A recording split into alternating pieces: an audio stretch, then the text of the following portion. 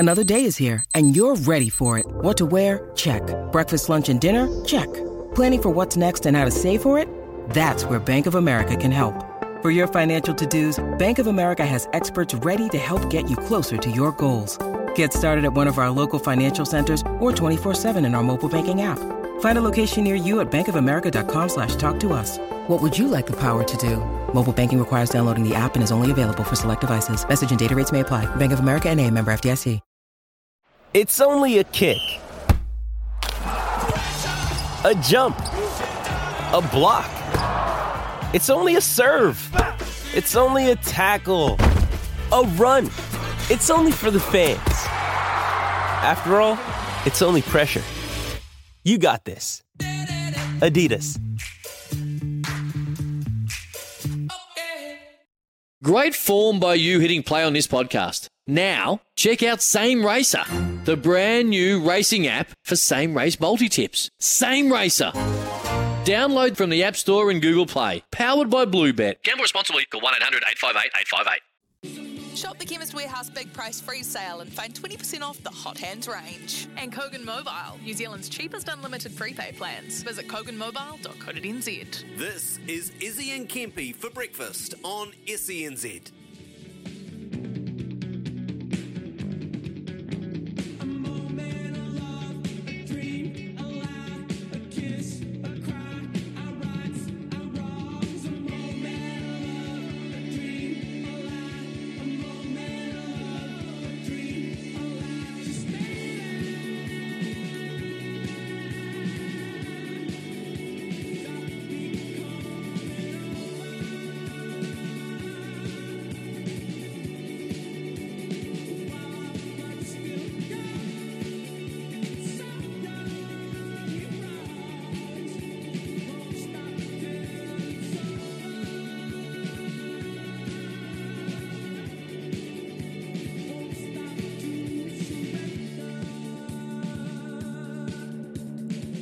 Happy birthday to SENZ. Yes, that's right. 1 year today we've been on the airways bringing you sport and a bit of racing on the side, and it's been a fun old year. Big year. So our day one listeners, thank you. To everyone that's joined the party along on the journey, thank you. Without you, we wouldn't be able to do what we do today. So appreciate you being on our airways and listening to us every single day. Izzy and Kempy for breakfast on SENZ. We'll reflect throughout the morning, no doubt. There's a few memories. We'll take a wee trip down memory lane at about 8:40 this morning. It has been a big year. I can't believe it's been a year already. It's the longest I've stayed in the job, let's be honest. But it's been a fun old year, and Louis been there from day dot. Joe in the back room, and Kez and Kempy. Wow, he's pretty much been there from day dot too. We pretty much got Kempy on the show a couple of times at the start of the journey, so it's been a hell of a year already. So appreciate it. We've got a big show today, but before then, I'm going to say to Kempy, he's right across from me. I'm in the studio, so it's great to be in the studio on our birthday celebration day, and no doubt Joe will be going to get us a nice wee coffee shortly and just a wee present. Is that right, Joe? Yeah, mate, on me. Actually, on me today, yeah. Nice. Tell us about the haircut, mate. Yeah, it's a disaster, isn't it? I tell every single person in the office yesterday about how bad it was. Oh, you poor I like thing. it. Birthday haircuts. Seriously, Joe, that is one of the worst haircuts I've ever seen in my life. Louis actually, he saw me on Monday. He said, "Bro, just shave it all off. Just shave it. It's just go probably bald." got to that, I reckon. Do you think so? Yeah. I'm flying down to Wellington this weekend to see a girl I like. So I don't know. It's real tough, isn't it? You need serious repair work. Yeah. I know I'll I'm get trying to laughed figure out at. what's the name. Like, you know, what did I say? High Bucks. What was my one name? It's a Peaky Blinders, his one. Scucky box front cut. It's a Geordie Barrett special. Unfortunately, he shaved his head though, so I look like an idiot now. But my mum was like, "Oh, you know, Geordie Barrett's got it. It's real cool, you know." Oh, but you love your mum. I love my mum. She really tried to, because I didn't want to go to a party on Saturday because I was like, I can't go. Like everyone's gonna laugh at me. You're She's so like, fragile. They won't, but they did. Everyone laughed at me.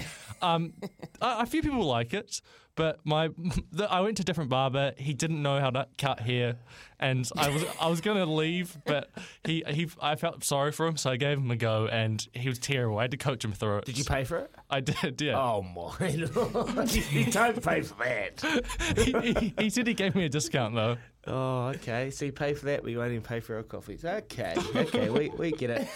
Hey, one little tip: go into somewhere and get like a design. You know how they do like little lines on the side of your head. Yeah. Or just try and cover it up with that. Get HB SENZ shaved into your head, and then just say that you're like a mascot for your work. That's actually what you do at SENZ. You're the mascot. That might work. Yeah, hot, nice. I saw a shot of Cam Smith from. He won the Open yesterday, obviously, and big news. That by the sounds of it, all the Aussie boys are off to LIV golf. Mark Leishman, Adam Scott, Cam Smith. It sounds like there's rumblings that could be happening. So interesting. But I saw a shot anyway of him when he was playing, I think, in the President's Cup, and he had his mullet and he shaved his sides like Joe, and he got Oz like shaved into the side of his head. He's just a bogan. He is. So I saw that video too, and he was sitting by the pool. I saw something with something shaved in the side of his head. But mate, that was awkward presser. Yeah, it was. I was sitting there going, man. He wasn't prepared to talk about it, and that's not why we don't have Sam Pinfold on the show today. He's literally travelling back to Florida. He's going to come on. He said he's keen to come on tomorrow, so we will get him. But yeah, the golf world at the moment. And do you know what? And I probably am a little bit biased now that this has happened, but I think we said this from the start, boys, like death by 1,000 cuts. Every good golfer that makes the switch from PGA Tour to LIV, all of a sudden, it gets easier and easier and more acceptable because now the reality is the quality of golf isn't going to be too far behind the PGA Tour. Mate, so the PGA, this is getting crazy, but like it is, like you said, it's becoming the norm, Kempy. It's becoming the norm, and we're going to have to accept it. But if you're the PGA, how do you go about it? Like Rory McIlroy has made us staunch. He's standing his ground. He's going to be with the PGA. JT standing his ground. Tiger Woods, like the three of the biggest names in golf. But when you get a Cam Smith who's just won our latest major, he's making the shift. And you got Leishman, Adam Scott, guys that have won on the PGA many times. They make mate. Is PGA like? How are we going to get through this? What's going to eventuate from this? You think, Kempy? Well, I just think it's another, opportunity for golfers if they look at it. It's really around what they want to be. I guess known to be playing at, known to be. What do they want it to be known for? To be, the PGA. Do they want to be LIV? It's sort of like Super League and NRL back in the. I'll just take it back to the Super League. ARL fight, like you had so many players that said, "Oh no, we're going to stick with the ARL," and then you had the Murdoch crew going, "No, we're going to go to Super League." For a player, it's a really hard position to be in because overnight, what that did for players was it changed their life. Like they wrote a check out and they went, "Man, I was going to earn that in 6 years," So I think what money does to people is it makes them sort of. It doesn't matter where you're sitting. If you're going as a golfer, you wake up in the morning and someone's throwing $150 million on the table and said, "Just come and sign for us," they've got to consider it because it's life changing. Is it taking the competitive edge out of golf? Like Foxy's come on. He said, "Look, I don't think it's great for the game because you're just buying money's bigger than golf, and money's hugely important. Don't get me wrong, but." When you go into a tournament, you think of Pat Perez, who went to a tournament, he shot 80-something, he came last, and he still went away with $1 million because his team won. Is it taking away the I hear what you're fundamentals saying. of golf and the competitive nature of it? And that's why it gets easier every time another big name does it, because then they can start to justify it. Actually, as soon as the big names and you're actually competitive on this tour and you're getting paid 10, 20 times more. And Cam Smith, I think the rumoured number was 90 mil up front, Mate, you'd double now, wouldn't it? Well, yeah. So you're fighting against history. That's what you, as a player, you're fighting against history because you don't play in the big finals. You know what I mean? You don't play in the historical games of golf that, he'll just won't be a part of it unless LIV get so- invited back into it. I'll tell you what, if that happens, That's right, Kempy. it's all on. And that's where it's going because now the PGA Tour drew a line in the sand very early on, and they said, like, hey, this is unacceptable. The R&A, they didn't invite Greg Norman. It's a distraction. But every time another one of these players comes across, they have to start to think about their stance changing, and where we'll get to a point at some stage in history where the tours will work together. You reckon? Yeah, of course. Yeah. Of course. Because nothing stays the same forever. Like who would have thought the Super League would have come around and become a thing? You know, like, things evolve. Mate, it was crazy. It was crazy days. Like people putting you in their car and like driving you around Brisbane, going, we want you to sign for the ARL, and you're sitting there going, and they're throwing numbers at you. You're going, man, I'm not even thinking about those type of numbers. And then you're hearing stories of like what Ridgie signed for, and what Laurie Daly signed for, and stuff like that, and you're going, God, am I going to get that much? You know what I mean? And that's what happens. And then we start thinking, well, what does the competition look like? Because it actually split the comp. So you had X amount of teams going to the ARL, X amount of Super League teams. You had 2 grand finals.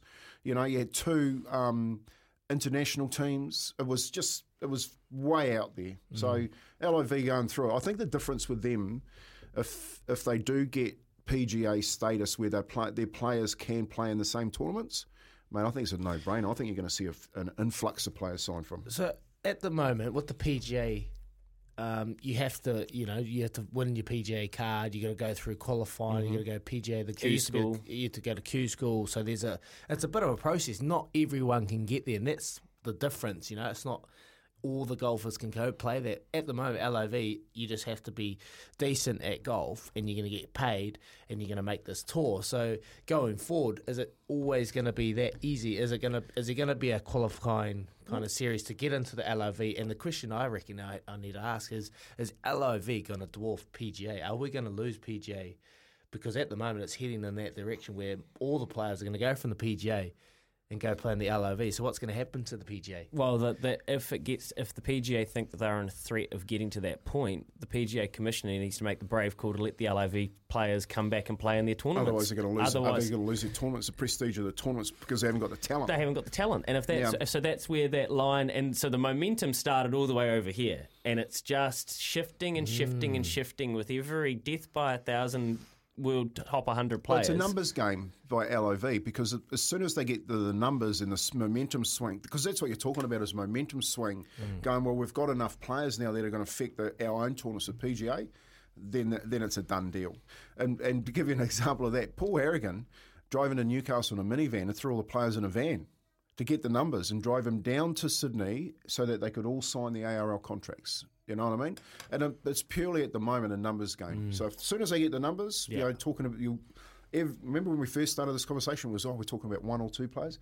Now we're talking about a raft of players, and that's where the momentum shift will change. As soon as they get them in. I was laughing at the start. I just didn't think we'd get to the situation. Then I heard Cam after the Open win, and he just sounded like he's already signed. So it was crazy. It was crazy. The other one that we should point out overnight is Henrik Stenson's going to be stripped of Ryder Cup captaincy. I know, read that. So the Ryder Cup is the other part of this. The Ryder Cup and the President's Cup. Think about how much that means to these golfers. Well, he's saying that he's making a stand and saying, I'm going to go and play on the LIV Golf Tour, and you're stripping my Ryder Cup captaincy. I don't agree with it, but that's the sacrifice I'm making. So the momentum, the pendulum has swung in this, and it's not over. Here's the question. It ain't over by a long way. If you got offered $90 million See you to later. go play in the LIV, what are you doing, boys? See you later. I'm gone, mate. 100%. well, It depends how well I've gone on the PGA. If I was horrible when I was not very good like Pat Perez, I'll probably go. Does that mean Pinners gets $9 million? well, Why don't we ask Pinners that when we get him on? I don't know. I don't think so. Well, look, it's a genuine question. Look, Caddies will be getting paid. Surely. The caddies get paid, but does Sam want to? But does Sam? For Pinners, does it mean more for him to stay on the PGA Tour and try and caddy in tournaments? I mean, that's a whole other dynamic I hadn't even thought about, to be honest, and we'll get through it. Well, that's the point. It changes lives. It changes lives. It changes Pinner's life. I guarantee you, Cam Smith, he won't be just saying, well, I'm going to sign $90 million and leave Pinners out there in the cold. And No. Pinners will be going, Sign it. Shall we?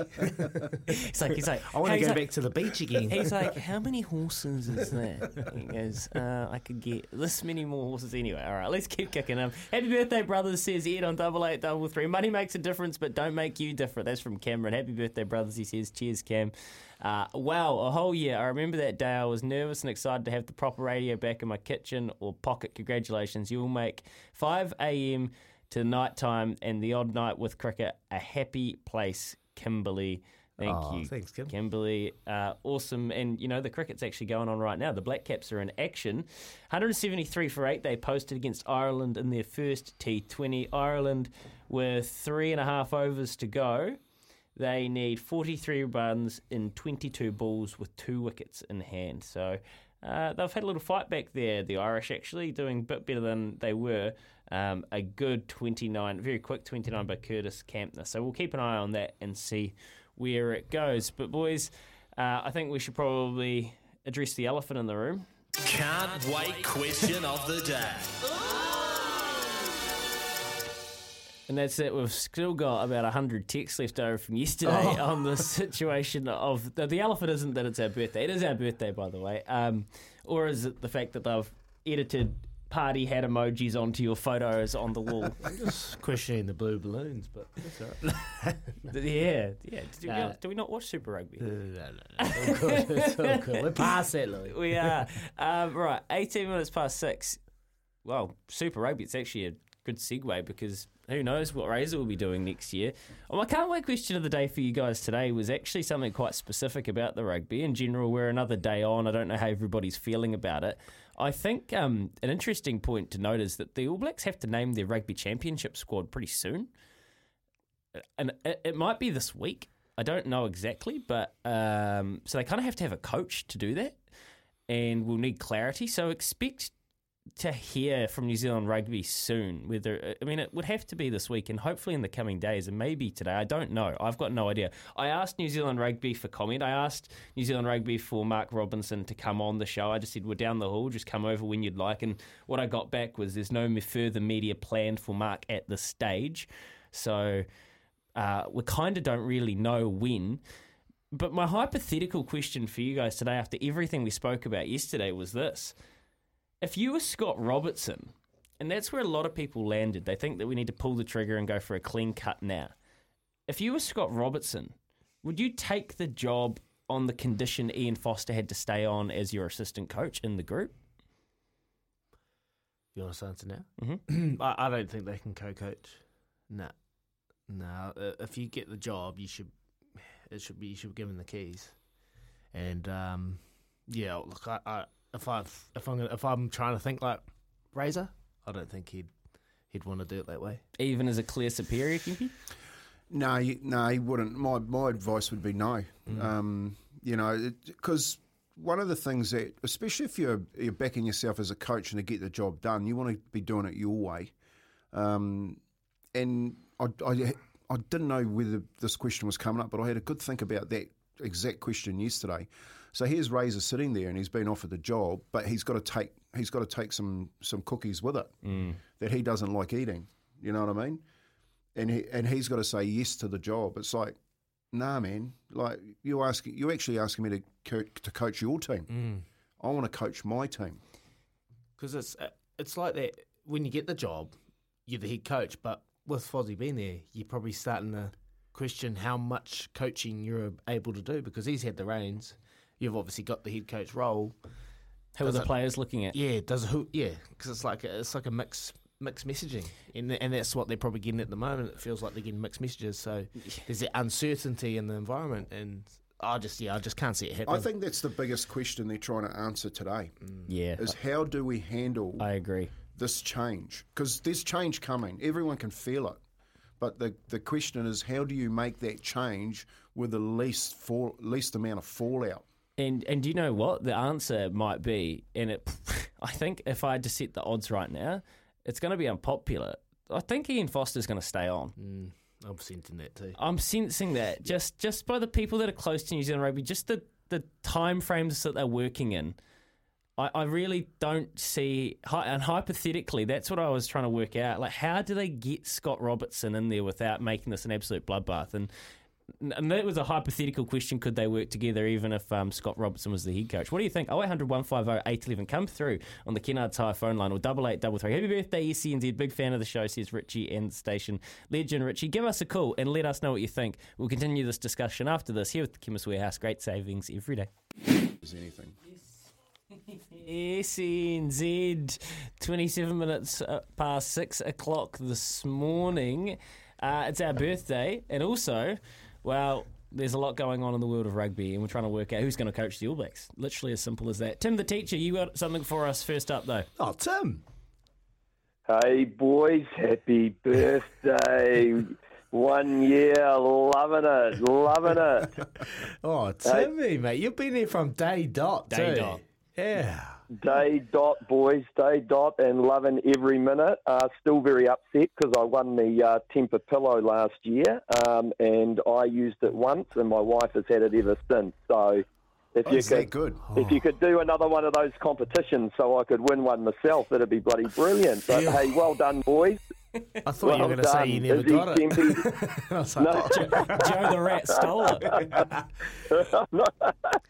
I'm not quick enough for that, mate. Hey, well done, Izzy Kempe and Louis. You've done a fantastic job. And, I've really appreciated the last year. So from the bottom of my heart, love your work and keep up the great work over the next year too. yeah, thank you very much, Thanks, Tim. Cheers, Tim. You know where to Appreciate send the invoice, mate. All right, let's. That's 1 times Temper pillow for Tim. All right, let's bounce on. Cheers, Tim. It is our birthday. Appreciate you, Tim. All your texts are always full of great creativity. We love it. Simon, you're in Hamilton, though, and you got a scenario around the All Blacks coaching stuff. This is what I'm really after. What do you got? Well, tomorrow they name the team, I believe, for the Tri Nations or whatever it is. So I don't think they're going to change it. But my scenario is if they don't change the coach tomorrow or today, Razor signs for another country in the interim. Who's the next All Black coach when they have to get rid of Foster in 6 months' time? That is the dilemma we face, Simon, at the moment. I've got probably a similar feeling. I think Fozzie's going to stay on, and I hate to say it, but I feel like there's only so much Razor can take, and he's probably going to shoot off. If that happens, who is the next cab off the ranks? Leon McDonald, probably more heading towards him. Anyone else? Unsure. Kempe? Well, what's more important, the men's World Cup or the women's World Cup? You think Because this is the question. Do they go to Wayne Smith and Ted and say, look, because they played their cards, didn't they? They've done it with the women's and say, look, we actually need you guys to step up in here and get back on the assistant coach's role. Give this man a hand. Nah, they couldn't. They can't. Yeah, they've done their time, Kempe. I'd love Good to. question, though. Great question. Great thought provoker. Yeah. Look, they're in there and they're doing a fantastic job with the Blackford. I just can't see Smithy coming back and have another crack. He's done his time. Yeah. He has done his time. And even towards the end of it, he'll be the first to probably admit it. Like, his voice was probably, he probably said he's had enough, It's time to really just let other people come through, and that's what we need to do. Like you always talk about, developing our next coaches, the next people off the ranks. We need that to happen, and at the moment, when you think about it, if Razor goes, who is the next person off the line? Can somebody come through with Jamie Joseph's contract details, please? 8833 0800 150 811. I don't know. Huge money. I'll Google it. I'll try to work it out. But if anybody knows what Jamie Joseph's Japanese contract looks like, is he all the way through to the end of the World Cup? I would assume he probably is. He is locked and loaded, and he ain't coming back. Okay. Well, wouldn't it be a cruel twist of fate if another guy got the job over Razor because of circumstance that didn't have international coaching experience? How cooked would that be? Well, just quickly. Well, if you're Razor, would you stay? Would you stay? Like you've been around for ages. You went in, you missed the job. You've done your time. They're at a situation now where things aren't quite going so right, and then they're probably not going to make change. What does that do to you? I've thought about it. I've got my answer after Aroha the News for Kubota, together with Shaping and Building New Zealand. We'll also talk some loveracing.nz and plenty of you on 0800 150 811 or 8833. Get in touch with us this morning.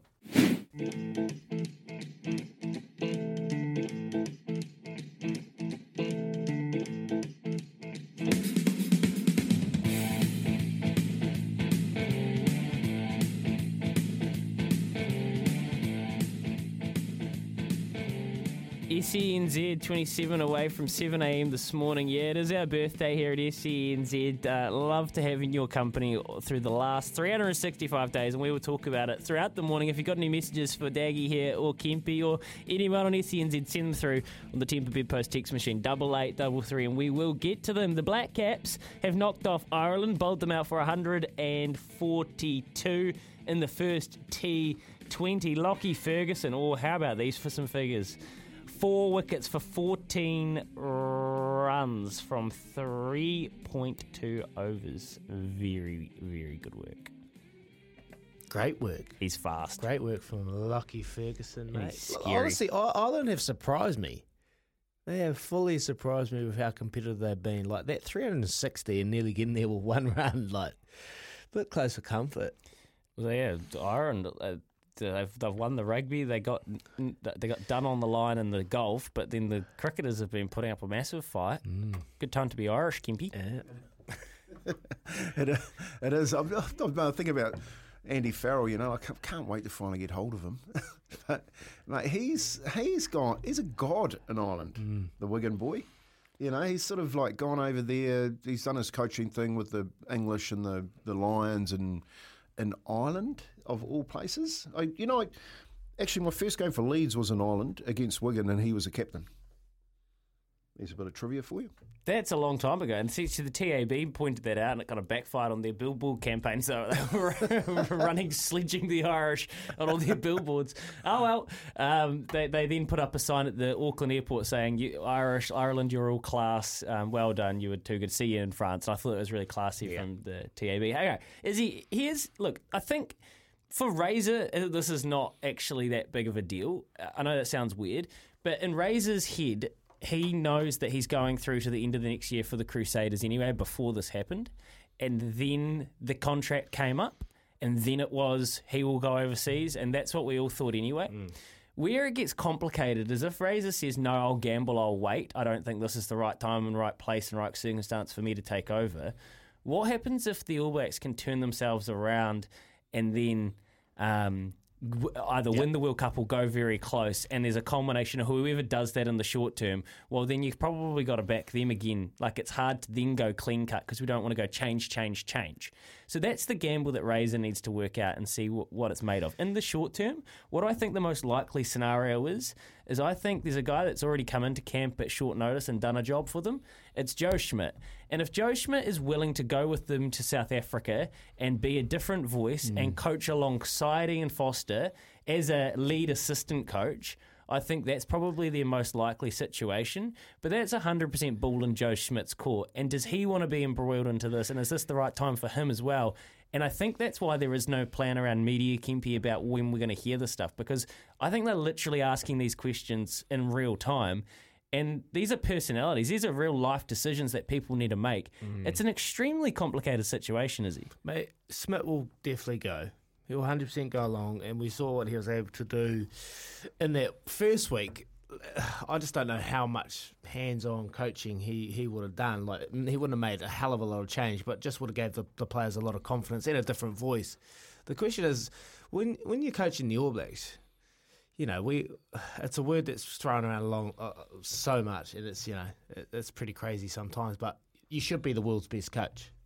You should be one of the best coaches in the world. So how does that make Foster feel when you got Joe Schmidt coming over and kind of looking over his shoulder and coaching the head coach? You know, like it's a interesting stuff. I just never saw Steve have that. I think it goes a little bit deeper than that, because you've got to go back to the review and when Foster got the job, and because you're basically going back in time to that time where Razor's in the room. You know, so Razor's in the room, Fozzie's in the room, and they've presented this blueprint on how to coach the All Blacks. and the people that put the person in the position go for Coach A, which is Fozzie, not Coach B, which is Razor. That's the issue, you know. So where they're sitting here thinking about what are we going to do with this review and put these people in place to make a decision. What happens if they get that wrong again? And you feel, are they? The question should be, are they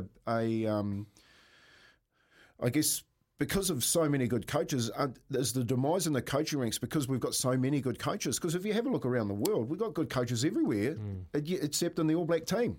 And that's the problem. The problem is, what is the organisation doing to retain and be able to, even if they do go and sign for another country because you haven't got spots for them, that's a given. But to say, when we're ready, we're coming to get you because you're the best. Now, you've got Gatlin, you've got Rennie, you've got all these coaches, you know, Razor that has yet to, apparently he might be signing overseas somewhere, that are there. And then they're going, well, we've got Fozzie in this group coaching our All Blacks team. What it says is that they're not really the best. But the problem isn't that they're there, it's who put them there. Yep, it's very circumstantial, Kempy, and it is, look, administrators aren't, like we've seen administrators be sacked time and time again in sport, so I'm not saying that's going to happen, but if there is another wrong decision made, all of a sudden the focus will shift. Right now, 21 away from 7. Loveracing.nz is your home for everything thoroughbred racing. Go to their website and you can look and do exactly what I'm about to do. You go click on the calendar. Today we've got trials at Riccarton, Cambridge and Foxton. Now, I'm pretty sure today at Cambridge there's going to be a bunch of nice horses trialling, and we'll just keep our eyes peeled on that and we'll see what comes up at the synthetic. Tomorrow they're racing at Avondale. Then we've got Hastings on Thursday and some more trials at Cambridge. New Plymouth, the Opunake Cup this weekend, and Rotorua, so they're racing there. And during the week, we will be discussing in depth who is lining up in that cup at New Plymouth Raceway. Is this the week, Kempy? This is the week. So stay tuned. I tell you who I did get a phone call from was Al Sheikh Sharok at halftime of the All Black game. Yeah. Mate, I'll tell you, him and the boys are the most parochial All Black supporters ever. He had a van of them. Clifton had just won the semi-final down there to go through the final against Tukapa this week. Played at Old Boys, and they made at halftime they left cruising, and he's going off in the van at me, Mac this, Mac that, and get up here, and he's, you know, he's just saying, you know, what we're saying, he's got to go. Fozzie's got to go. That's what they're saying right at the grassroots. Well, that's saying it on 8833, Kempy. That's right. The Rugby Nation, the unrest is building. Adam says, give it to Razor today. Let him rebuild the side in a year, preparation for next year. Let him select the coaching team along with Joey as a selector if that's what has to happen. I'm sure Jace Ryan will bring the side as a title next year. Well, if Razor's coaching the All Blacks, can you just get on the blower to Jace Ryan? Just ask him if he's got his bags safari outfit packed to South Africa? He'll be there. Of course he will. He'll be there, 100%. They're a package. They're a team. Yeah, that's right. Yeah. So get your PI investigation going and start doing some digging, mate. He's in bloody Fiji, Jace. Swim up bar at Bora Bora with Razor. He's with Andrew Goodman celebrating. Still. Well, not celebrating. They lost to actually Manu Samoa, but Andrew Goodman's celebrating because he was coaching Manu Samoa. Oh, that's right. The Pacific Nations Cup, of course. 18 away from 7 this morning. 0800 150 811. We've been doing it for a whole year. Can you believe it? 1 year of Quizzy Dags. How many mistakes do you reckon you made, Kiz? Oh. He's got a clue, probably the big birthday, 21. 21. Watertight today. Give us a call with Willem and Travel. Someone will go on the draw to the Goldie 500 competition. 18 away from 7. 0800 150 811. $50 TB bonus bid as well.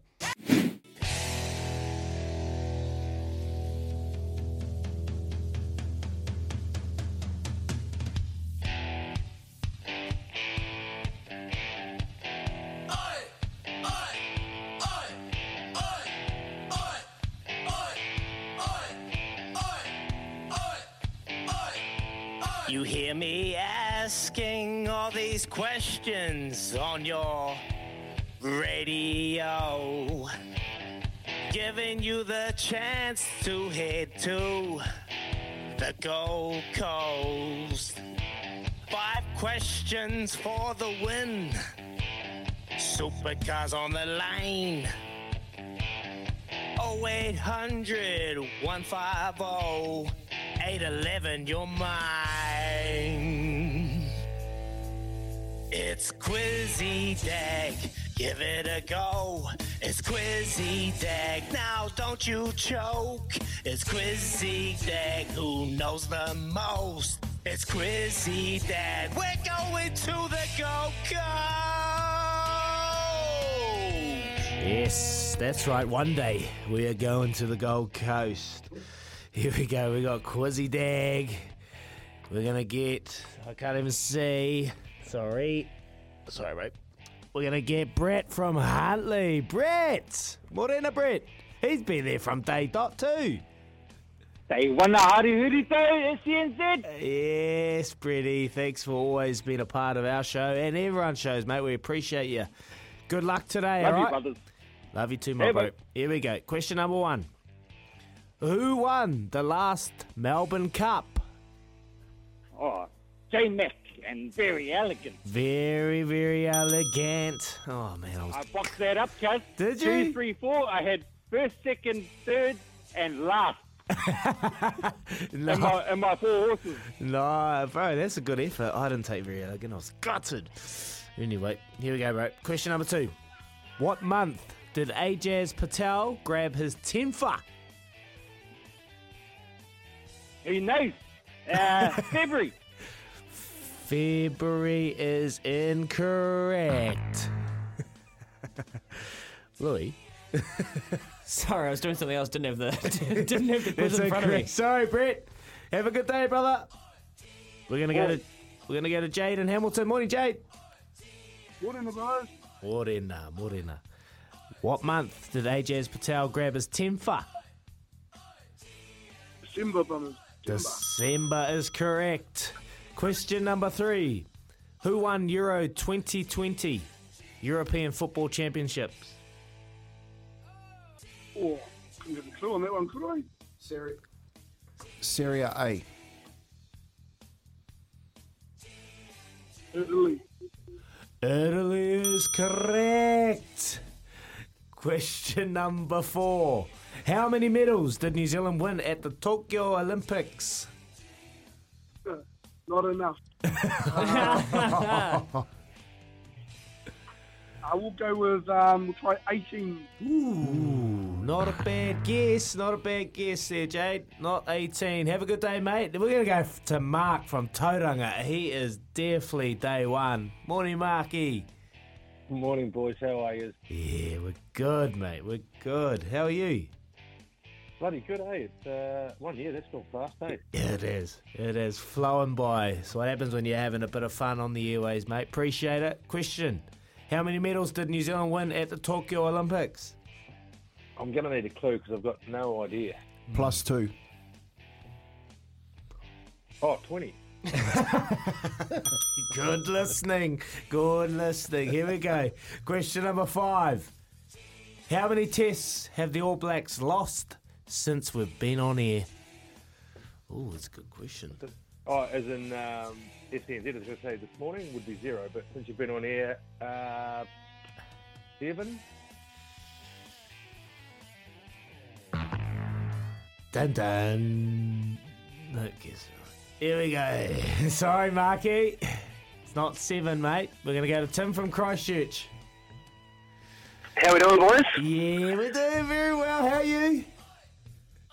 Pretty good. Happy birthday, fellas. Oh, thank you, mate. Thank you, mate. We've got the cake coming in shortly. Here we go. How many tests have the All Blacks lost since we've been on air? In the last year, I think it's 6. Ooh. It's not 6, sorry. Have a good day, mate. We're going to go to Ed from Talaga. Morning, Ed. Morning, my brothers. How many... the All Blacks don't lose. I know, mate, but they We have... just come second. How many tests have the All Blacks lost? 8 the answer. No, 8 is incorrect. Sorry, Ed. Zaid. Is it 5? Yeah, you're in the draw Happy for the birthday, 300th times 80. Well done. Happy birthday, boys, and obviously what Baz ran off and left you guys off to England to get some more cash. As usual, buy some more horses. Yeah, no, we appreciate you being on our show, Zaid. Thank you very much, mate. It was definitely horses, by the way. 7 away from 7 this morning, Zaid. Well done. Go on the draw another time. A little $50 TB bonus bet coming your way. Some texts on the other side here. Izzy and Kempy for breakfast, SENZ. To Izzy and Kempy for breakfast on SENZ.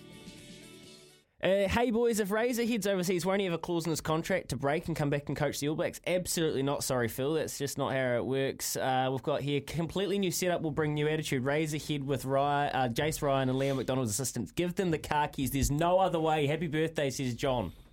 Yeah, cheers. No, there's no way. Once we lose him, he's gone. He's gone. He's going to be potentially gone for a few years to get that international experience that New Zealand rugby thought he lacked. And yeah, look, I'd hate to say it, but I'm sensing we might lose him. You have dropped that a couple of times. Ken, one of our favourite listeners, Kempy says, happy birthday, SNZ. Great station. And I'd say if Foster falls, it'll be Schmidt who takes over. He's done it all. Cheers, Ken. It'll be close. And, mate, if Razor gets the RFU job in England, whoa, man, that's going to open his eyes up. Ooh, that scary. place is massive. How sickening is it going to have to be to watch Baz Ball and Razor Ball? Razor Ball. Well, that just shows how people love the Kiwi kind of way, the mentality. So good work. Anyway, coming up, we're going to talk to Chris Steele. We're going to talk some sailing. I'm going to go get my McCafe about now. But here's Aroha with the news for Kubota. Together we are shaping and building New Zealand. SENZ Tuesday, the 19th of July, and today is our 1 year happy birthday for SENZ. We've been on the airways for 1 whole year, and what a year it has been. Lots has happened, a few changes here and there, but hey, one thing's remained, is you, our listeners, our supporters, and we appreciate you here on SENZ. 8833, keep the message flooding through, or even better, give us a call, 0800 150 811. Got a few messages on the Temper Bedpost text machine. I'll get to those right now before we head off and have a wee chat to Chris Steele shortly. Grassroots and club rugby is struggling. This could be the norm for our ABs. That is Nick from Hawke's Bay. It is struggling indeed. I know particularly in Hawke's Bay, teams have struggled to put out 23. They've had to dig deep and go looking for players. A couple of my old mates have had to go back and play some Prem footy, so they're really clutching around there, and it's not ideal for New Zealand rugby at the moment. A couple here. Morning, guys. Happy birthday to SENZ. Blame Susie, Kempy. Blame Susie for the poor performance by the ABs. Did Susie come over from South Africa? Is that Susie because she commentated? Because Sue commentated, didn't she? She was on the panel. I'm not sure. I think they were alluding to Susie, the waitress that gave them the food poisoning in 1995. Sorry, Sue. Let's just keep on what Sue was throwing under the... Susie's the what is the waitress the over mythical... Yeah. Actually, we could ask Bunsey about that. Yeah, we'll see if Bunsey, he's either ran into Susie. Anyway, we're going to talk some sailing right now. With a fair bit of damage done to the All Blacks brand over the weekend, we're lucky enough that we don't have to look too far to find some great Kiwi athletes holding up their end of the bargain on the world stage. Yep, you know by now about Sam Pinfold, Cam Smith's Kiwi caddy. What about Scott Dixon winning again on the IndyCar circuit? Joey Manu tearing up the NRL, faking a knee injury for the Sydney City? Or how about Chris Steele, one of our brightest sailing talents who helmed his Swiss-connected team to glory in the GC32 World Championships in Lagos, Portugal? It's a class of sailing extremely well respected globally, and Chris joins us out of Portugal now to reflect on a very special weekend for himself. G'day, Chris. Izzy, mate, how are you? Oh, very well, thank you, mate. Appreciate you joining the show, mate. How special is this for you? Getting the first win. You know, a new team, but, mate, for you, a pretty special moment. Yeah, really special. I guess, for me personally, kind of a long time between showers. Sort of 12 years since my last world title, and, certainly the last few years have been pretty difficult, sort of trying to find the way back to the winning sort of circle, and, bit of pressure on this week, and it was just really nice to get the job done and get back to the top, which has been a really cool result. So just sort of only finished yesterday, and just trying to reflect on that now with a couple of days off. It's very special, yeah. Mate, with people unfamiliar to sailing, there's so many different competitions around the world at the moment. What's the biggest difference, like technically with the boats or how they've been sailed and where it's been sailed? What's the biggest difference in this competition? Yeah, well, these boats are one design, so they're all pretty similar, but you can certainly set them up in different ways. And it was a really interesting week here in Lagos this week, quite different conditions to what you would predominantly get here. And we actually sort of had a competition 2 weeks ago here, and we really struggled. And so there was a lot of pressure coming into this sort of week. And I think one of the unique things about this class of boat is there's quite a mix of teams that are involved. So you've got the fully professional teams, sort of like the Lingy, who are obviously in the America's Cup, and then probably 3 or 4 Sail GP teams as well, which are fully pro. And then you've got the other side of it, where you've got sort of amateur guys who are driving the boats, quite wealthy, and they employ a professional crew to come and sail with them. So it's quite a mix. And on our boat anyway, we've got a Swiss owner, and he's on the boat, but I'm driving. So we're trying to coordinate him in the mix with 4 other pros as well. And well, ultimately, I get to decide where we end up, obviously, controlling the boat. But yeah, certainly the off the water dynamic is quite interesting. And like I said, because we had such a tough event last 2 weeks ago, there was some heat coming on my side to perform, and that's the beauty of sport. It's all based around the results. So we sort of try to come into this week, and I spent a lot of time trying to sort of calm them down and try and reassure them that I think we're on the right path, and we just had a tough event, which happens in sport, and just needed the full trust from him and the upper management to let us do what I believe that we've always been able to do, and come out and try and get the result, which is something that we managed to do over the last few days. So yeah, that was a massive relief, and hopefully means I get to keep my job for another year. Morena, Chris. Hey, so the role on the boat, the helming's pretty serious, and it's the same as what Pete Burling does for Team New Zealand America's Cup. Is that right? Yeah, exactly. Yeah, and this class of boats are a hydrofoiling catamaran, so it's a 32-foot long boat. There's 5 guys on board, and I'd say it's sort of a very, very similar to Russell Coutts' Sail GP series that you see on Sky Sport, around the world. And those boats are 50 feet long and sort of foil all the way around the racetrack. These boats are very similar to that, a little bit smaller, similar sort of makeup with the crew, but not so much technology involved. It's more about actually pulling lines and ropes and stuff. It's a little bit more traditional sort of sailing, as opposed to sort of hydraulics and push buttons and things like that. So yeah, there's a lot going on, and my job is to try and point us in the right direction and pick the right sort of wind shifts around the racetrack and make sure we're going fast. And obviously when you're doing sort of 70, 80 kilometres an hour, the split-second decisions that you make around the racetrack can make or break sort of a race. And we just managed to get that right over the last couple of days, which was a massive relief. And a huge credit to all the guys that have been involved with the project. It's been a really cool week, and we're stoked to get the win. But there's been a lot of talk over here, Chris, just about team dynamics and team environments. For you, I was doing a little bit of reading, you've got so many different ethnicities in the group. You've got people from Italy, people from all over the shop. But how do you cope with that at the helm? Like, is there certain things you're doing in the back room to ensure that you're all on the same page? And is that a difficult task for yourself, or are you all over it?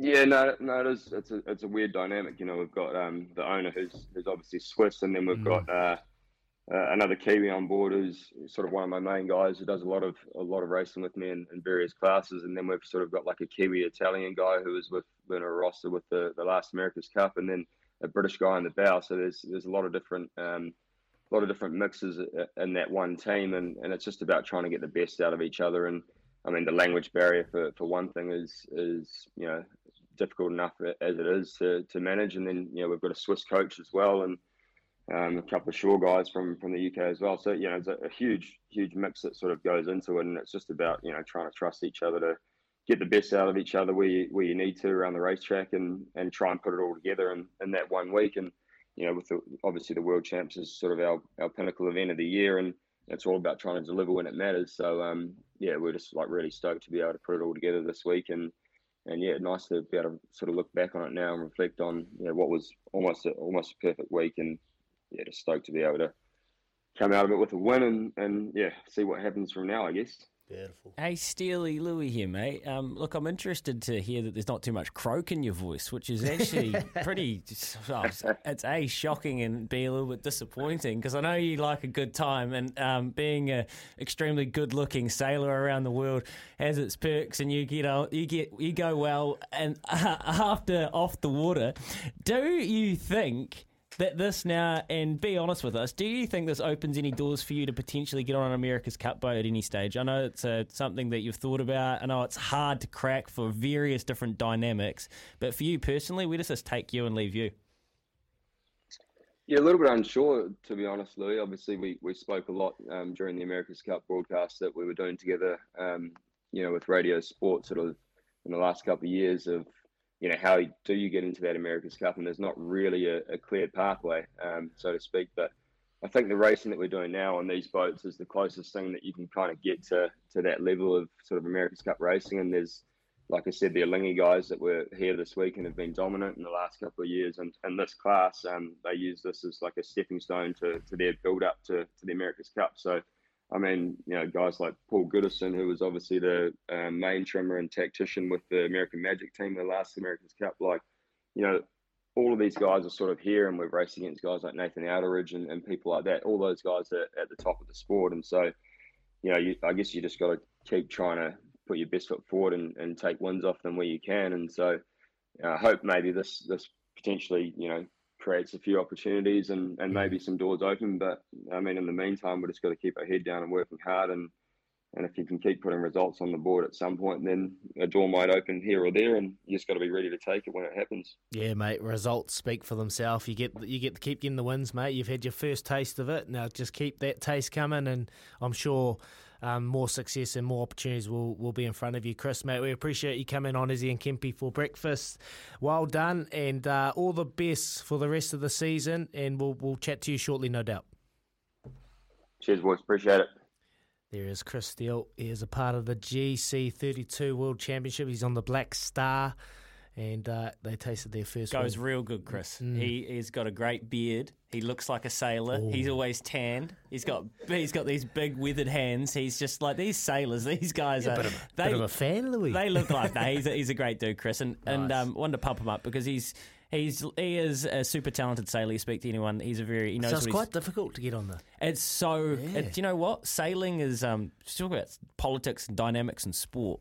And we know this because we've sat here through politics and arguments about the America's Cup and where it's going to be hosted and who's going to be on the boat. But it's actually quite cliquey, I think, to a point. And you have your crews, and if you're not in it, you might not be in it necessarily. And then there's eligibility rules, so you can't just go and sail that. Chris just can't go and turn up and sail for. I think you're allowed 1 or 2 people on boats, not from where the country is that's putting up the boat in the America's Cup. So it's quite hard, and just wanted to pump him up there because he is doing good things. And after a tough weekend for New Zealand sport, we did have a lot of Kiwi successes, Kempy. Joey Manu, how good did he go? Joey Manu was on fire, faking an injury and scoring that try. It was crazy. Mate, it was good. I haven't seen that one done for a while. That's an old 80s trick, that one. Scott Dixon. He went all right. Second on the all-time wins. I know, so there was a bit of success there. New Zealand men's in the netball. They've got to pump them up, old Cruzy. We're Cruzy on that week, Cruzy Tangata. So got to give Cruzy a big shout out too. They were awesome. So apart from the All Blacks, it doesn't really matter, mate, in this country. If the All Blacks lose, everybody loses. Well, the Black Caps have literally won this morning. We're going to hopefully catch up with Lockie Ferguson before the end of the hour, who took a lot of wickets today, and he's been in great form up there in the UK. Texts coming through. Morning, fellas. If Razor jumps ship, good sailing pun there, to the ABs as head coach, do you think that will give other Super Rugby teams a good chance of winning? That's from Brad. And that is my brother-in-law, who's a die-hard Hurricanes fan. And, well, let's be honest, Brad, that is the only chance you have of any success in the Wellington region. No. Nah, no chance. But seriously, it kind of does because who would take over the role of head coach if Razor gets it and then Jace Ryan follows suit? You think Scotty Hansen? Scotty Hansen's there. He'd be a realistic option. Well, Brad Moore might be looking for a job. Nah, Leon goes home, mate. Nah, I think he's building at the Blues. Leon goes home, Ken. Kempy, big smile on his face. 18 minutes past 7. So many hypotheticals in the world of rugby right now. Dave from Karaka says, I think they will move Joe Schmidt to top job and leave Foster there to keep face, whereas what they should do is put Razor under Schmidt. Well, he won't. Also, thanks to SCNZ, happy birthday. And Izzy, you have grown into the job. First day was a shambles. You were so nervous. From Dave. I can't even remember the first day. To be honest, neither can I. It was all a blur. But he's probably right. I still get nervous to this day, mate. It's because he takes the job seriously. We all do, Dave. 18 minutes past 7. Here with Chemist Warehouse. Great savings every day. Kempy's going to talk more coaching and where the All Blacks could go after this when he goes off the back fence. You're listening to Izzy and Kempy for breakfast on SENZ.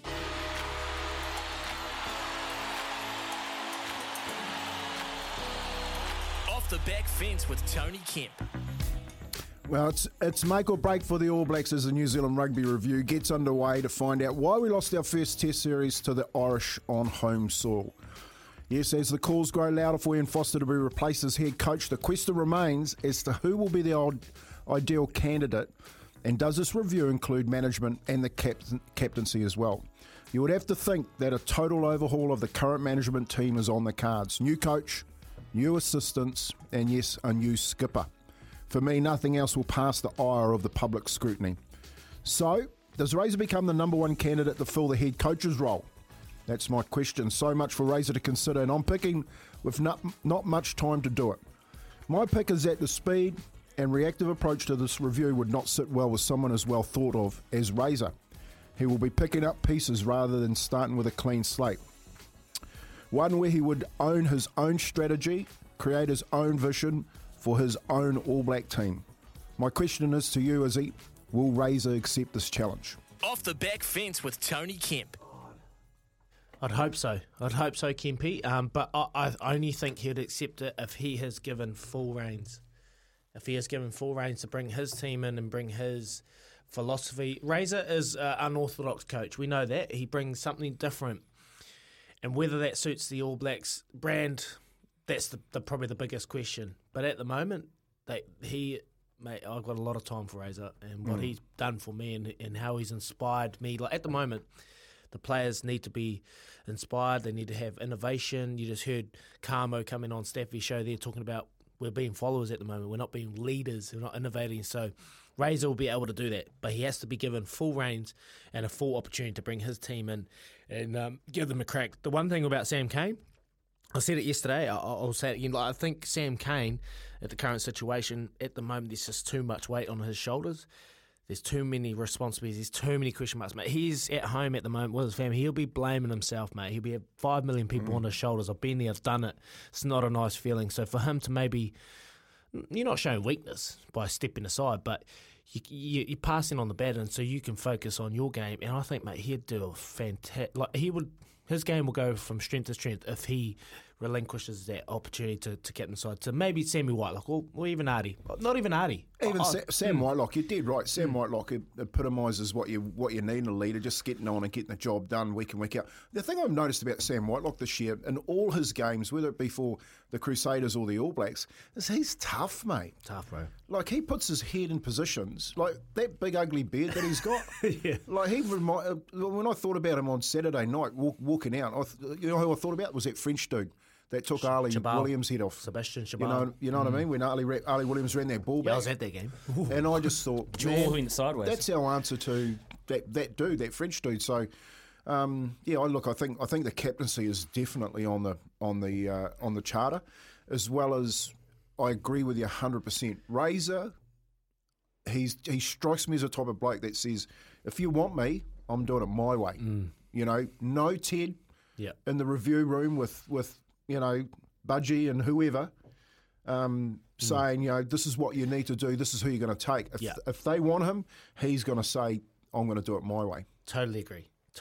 He has to be given full reins and an opportunity to go in there and coach how he coaches. It is unorthodox, I'll be first to admit it, but it is inspiring, it is invigorating, it makes you want to turn up every single day because you don't know what it's about. And the one thing he does really, really well, he creates a purpose. He gives you an actual purpose of why you're doing things, why you're going to training, why you're playing this game and what it really means. So one thing he'll do, mate, is he will connect New Zealand to the team. Create his own strategy, his own vision for his All Black team. That's my point. If he's gonna do it, he's gonna own it. He's not gonna own someone else's mistakes. Give me my team. Let me put my boys in place. Let me create the strategy, and let's get on and get this built again. It'll be interesting to see if they've got time to do it though. So we think that the All Black squad for the tour up to South Africa will be announced tomorrow. Well, that's when it was meant to be announced anyway. Now, how could you do that without having certainty over who is going to be coaching the side? So does that mean we get an answer today from New Zealand Rugby? No planned media as of yesterday when I checked with them as far as Mark Robinson fronting. On 8833, our game plan hasn't changed 10 years. Fozzie is using the same playbook the rest of the world has read. Time for a new chapter. Captain Sam Whitelock, yes, boys, got to have a player who is the best in their position is going to be on the paddock the entire game. It worked with Richie McCaw, but he stayed on those games where it was tight. Kane is not influencing the game when he needs to. Now, interesting little dynamic here is, as lots of people have been reminding me, we only saw a yellow card for a head clash to Brodie Retallick's face, which has fractured his cheekbone. So he's had that back together in the Hawke's Bay Hospital. Has he been cited? I'm not. I can check that. I don't know off the top of my head. You would assume he would have been. Now, that means that Scott Barrett will likely be starting back at the lock. They need to work out their best loose forward trio in South Africa. They can't go up to South Africa, Kempy, with a loose forward trio that isn't prepared to scrap because they will get smacked on the nose and the same thing will happen again and again and again. Look, we got a text that came in yesterday and said the physicality was lost when South Africa left the series and went north. And if you have a look at England come down and beat Aussie, Ireland come down and beat New Zealand, we've got to go up to South Africa who've been playing in that northern competition, and it's like, man, all of a sudden we're not as physical as we thought we were. We're just getting out-muscled. And that's what I'm saying. From a coach's perspective, you really identify in the collision space who wants to get down and dirty. Like you can see it a mile off. And unfortunately for us at the moment, the Irish basically own that space. And we said this from last year's Northern Tour, they saw that as an opportunity, and every team's taken it so far. One more here on 8833. Boys, they could put Foster down with the Crusaders. The rest will then have a chance. Cheers, Josh. Josh? That is a sick joke. 29 away from 8. Here's Aroha with the news for Kubota. Don't talk to Louis like that. Together we're shaping it. Izzy didn't even qualify that with an answer. He just cringed when he Here's Aroha with the news for Kubota. Together we're shaping and building New Zealand. And not because Fozzie's a terrible coach, by the way. Just the thought that you're trying to demean the Crusaders like that. Back with some sports news headlines after this.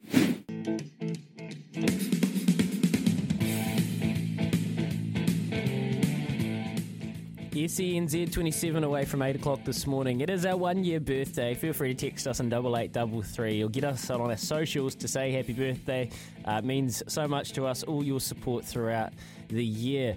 Good to hear that Sailing Cordial makes a change from the flogging Fozzie. Happy birthday, team. Cheers. The Other Razor. Well, sorry, The Other Razor. We went straight back to flogging Fozzie. But on the Sailing Cordial you're talking about, Chris Steele joined us after winning a world championship in the GC32 series up there in Portugal.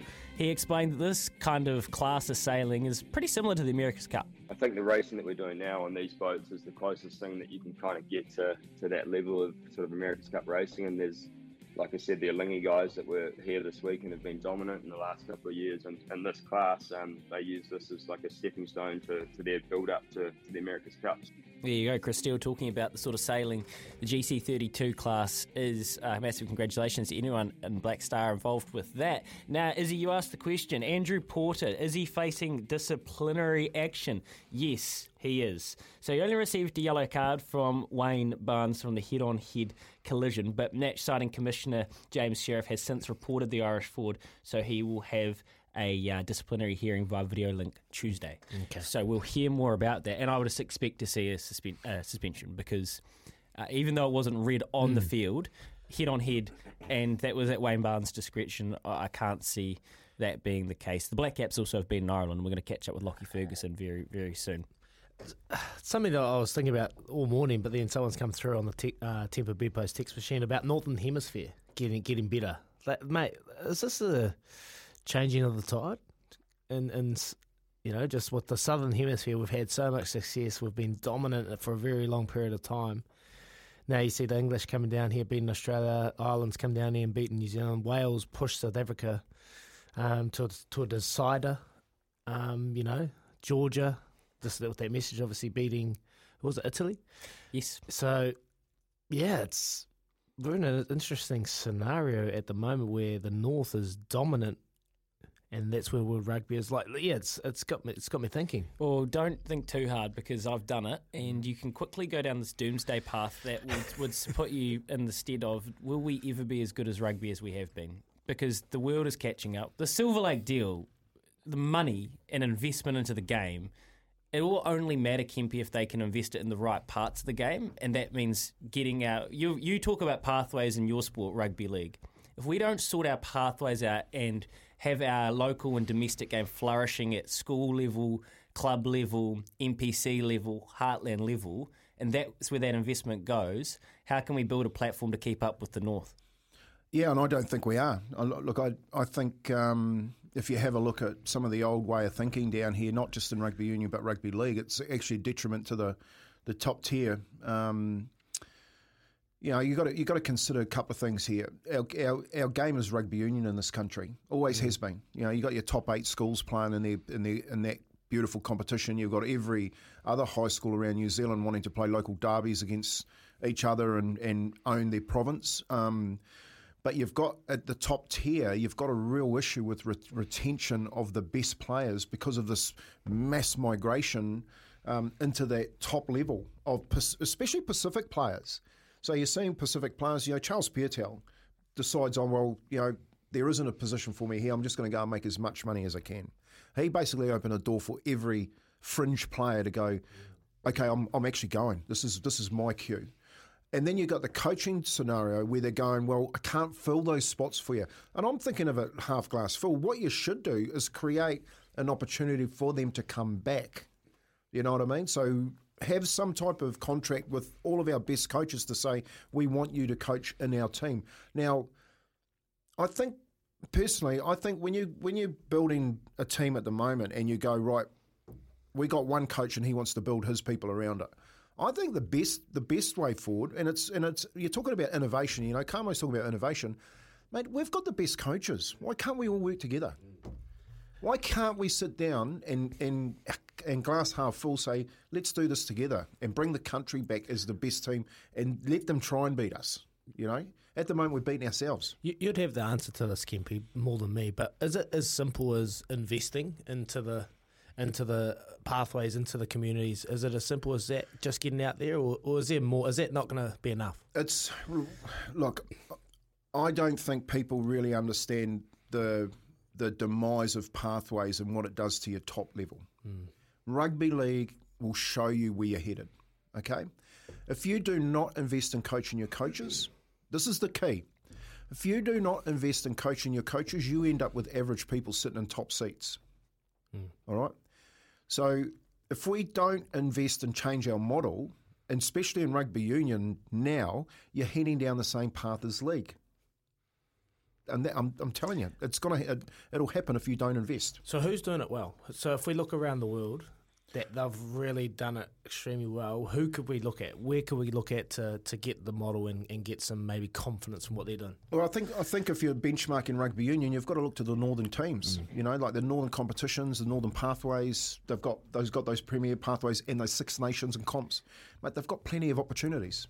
Hey, a sport in New Zealand which did it really well until maybe just recently at the elite level was cricket. Watched the way they turned their domestic game around and put more resource in, and under this David White, Mike Hesson, Brendan McCullum, Gary Stead leadership have been able to go from strength to strength to strength. And they've just beaten the Irish this morning. We're going to catch up with Lockie Ferguson, tack a little bit left here, but we'll keep your text coming through on 8833.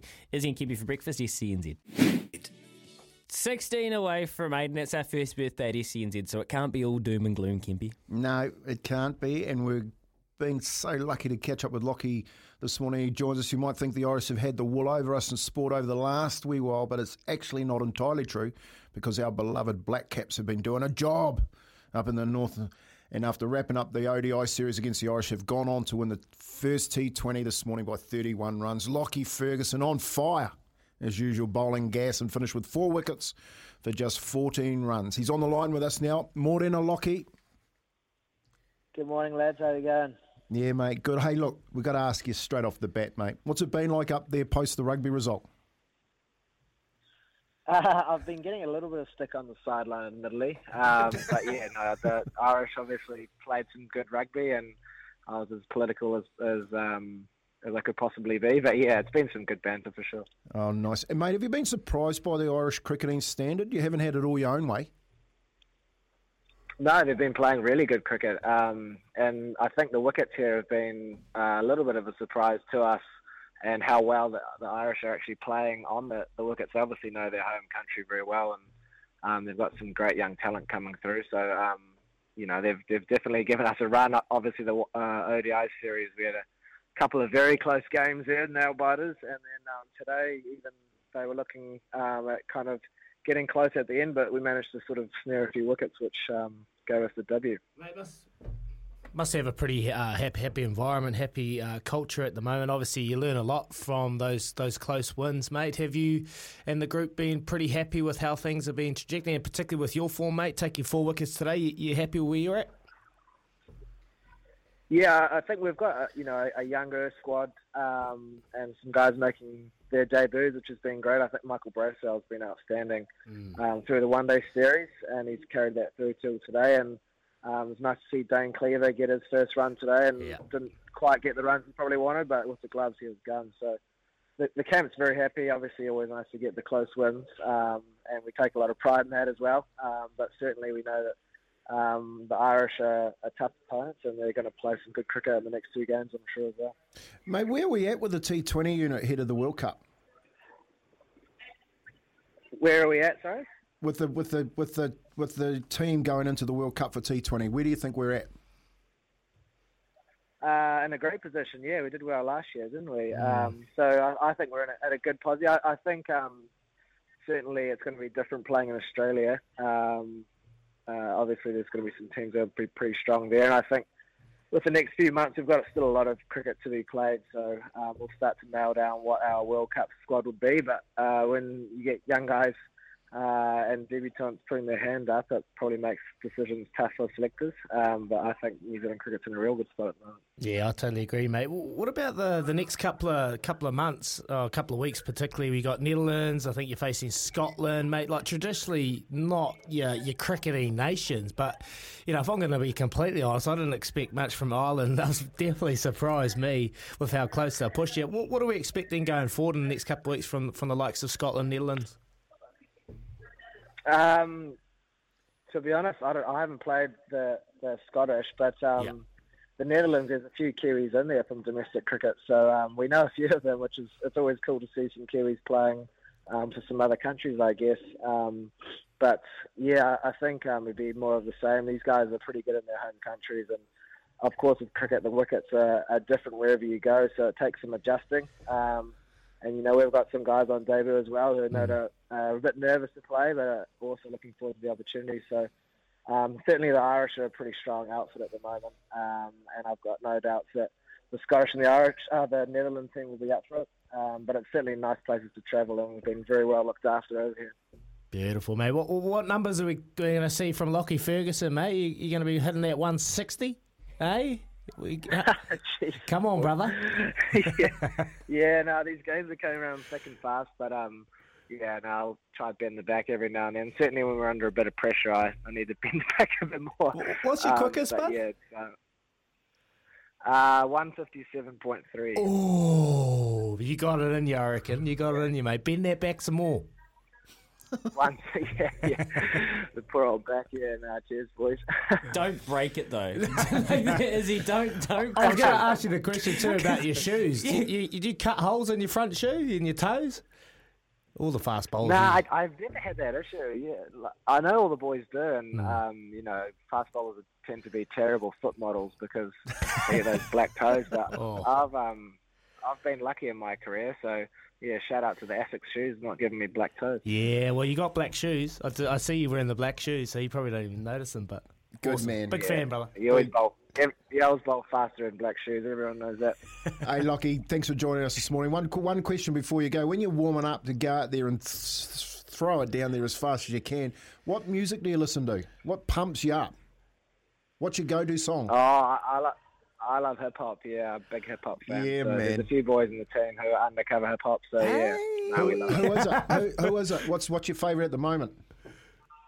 Well, surely you guys have heard Ish rap. He's big on hip hop. Yeah, he's right up the front. And Yeah, then, man. We're just going to play it Henry next time we get you on. Nichols is undercover. Is it radio friendly? Can you give us a line? Can you give us a little freestyle? Me? Nah, bro. I'm a backup dancer. That's all I've got. Backup dancer. Good man. Okay, Lockie. Hey, thanks for joining us this morning, mate. Well done. Getting your awesome, 4 mate. wickets for 14 runs this morning, and wish all the boys all the best. Keep bringing it for us up there in this lead into the T20, okay? So we'll catch up with you again soon, and we'll put that song on for you next time you're on. Cheers, lads. All the very best. Good to hear from you. Yeah, cheers, Lockie. I'll be honest, I've never heard of him. That rapper. Oh, Lockie Ferguson? No, Lockie Ferguson. Did he say Ish? Ish. Sodi? Ish Sodi, mate. Oh, did he? Yeah. Oh, Yes, he's saying you not heard Ish rap. Oh, nah. I was actually, I thought that was a rapper. Ish rap. I was I like, think who's he was Ish meaning rap? because remember how he rap battled Rabada? Oh, okay, yeah. I think that's where he. I think okay, that's where I he get was you. going. Yeah, a bit slow on that one. Sorry, Lockie. That's all right. Ish and Susie. 9 away from 8. He is bowling heat. But the thing of Lockie is 157.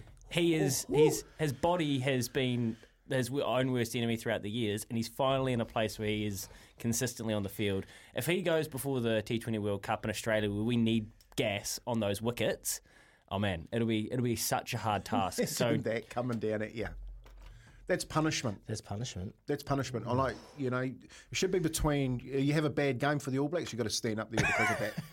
Well, remember Baz facing Sean Tate, the wild thing, at the old Lancaster Sweeps Park, him. scooping him, scored that 100, and I was there that day, 2008 I think it was. I mean, amazing memories, there you go. And it is our birthday today. Baz, he'll be wishing us happy birthday from, I think he's back in the country, isn't he? He's in Matamata there, around there. So HB to you too, Baz, a huge part of our station. Jamie says, you share the same birthday as my daughter, so it'll be a date I'll remember forever. SENZ, Izzy and Kempy for breakfast, 8 away from 8.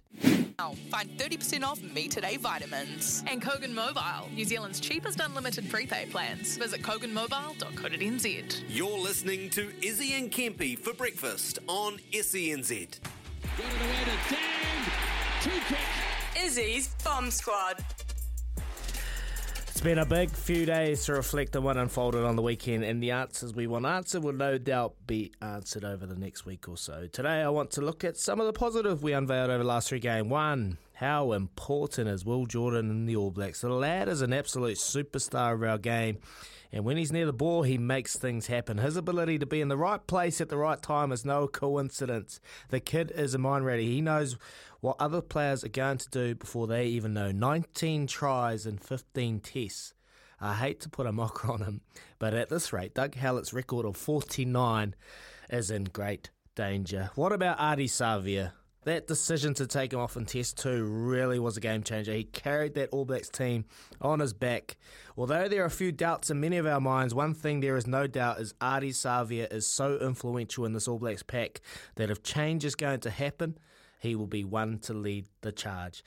Look, there's been so much negativity over the last few days, but remember, things are looking so dire at the moment, but the sun will always rise. Things will be okay. The All Blacks will be back. Stay positive, stay true. We trust our brothers. I just freestyled that in, but yep, there we go. That is my bomb squad. Bang! Izzy's Bomb Squad. I was thinking about it yesterday, and I was thinking, man, it's been a big old couple of days. But you look at the positives, and mate, honestly, those 2 players are just so important to this All Blacks outfit. We're talking off here, Kempy, about Will Jordan, a lad that just has so much talent, a huge, huge future ahead of him. 15 tests, 19 tries, mate. It's no coincidence. Oh, yes, mate. And by far our most lethal attacking weapon. Can't believe we hadn't had him out there. You know, you got to have. For me, he's the bloke you put first name on the sheet. Well, he had COVID, and you wonder if Geordie Barrett. First five. Open-sided captain. You wonder what would have been different if he played the whole series, but he is electric. And what about the awareness to look at the big screen when he had Sexton 101 to see one-on-one where he saw the players? He was looking at the big screen to see how close they were. Rugby IQ. That's good. That's another level. I wonder where he was staring. Wow. Anyway, we'll ask Frank Bunce about him after the 8 o'clock news because he's coming on the show. We're going to talk to him about the All Blacks. We'll talk to him about Manu Samoa for sure. I'm going to go get another McCafe about now. Here's Aroha with the news for Kubota. Together we are shaping and building New Zealand.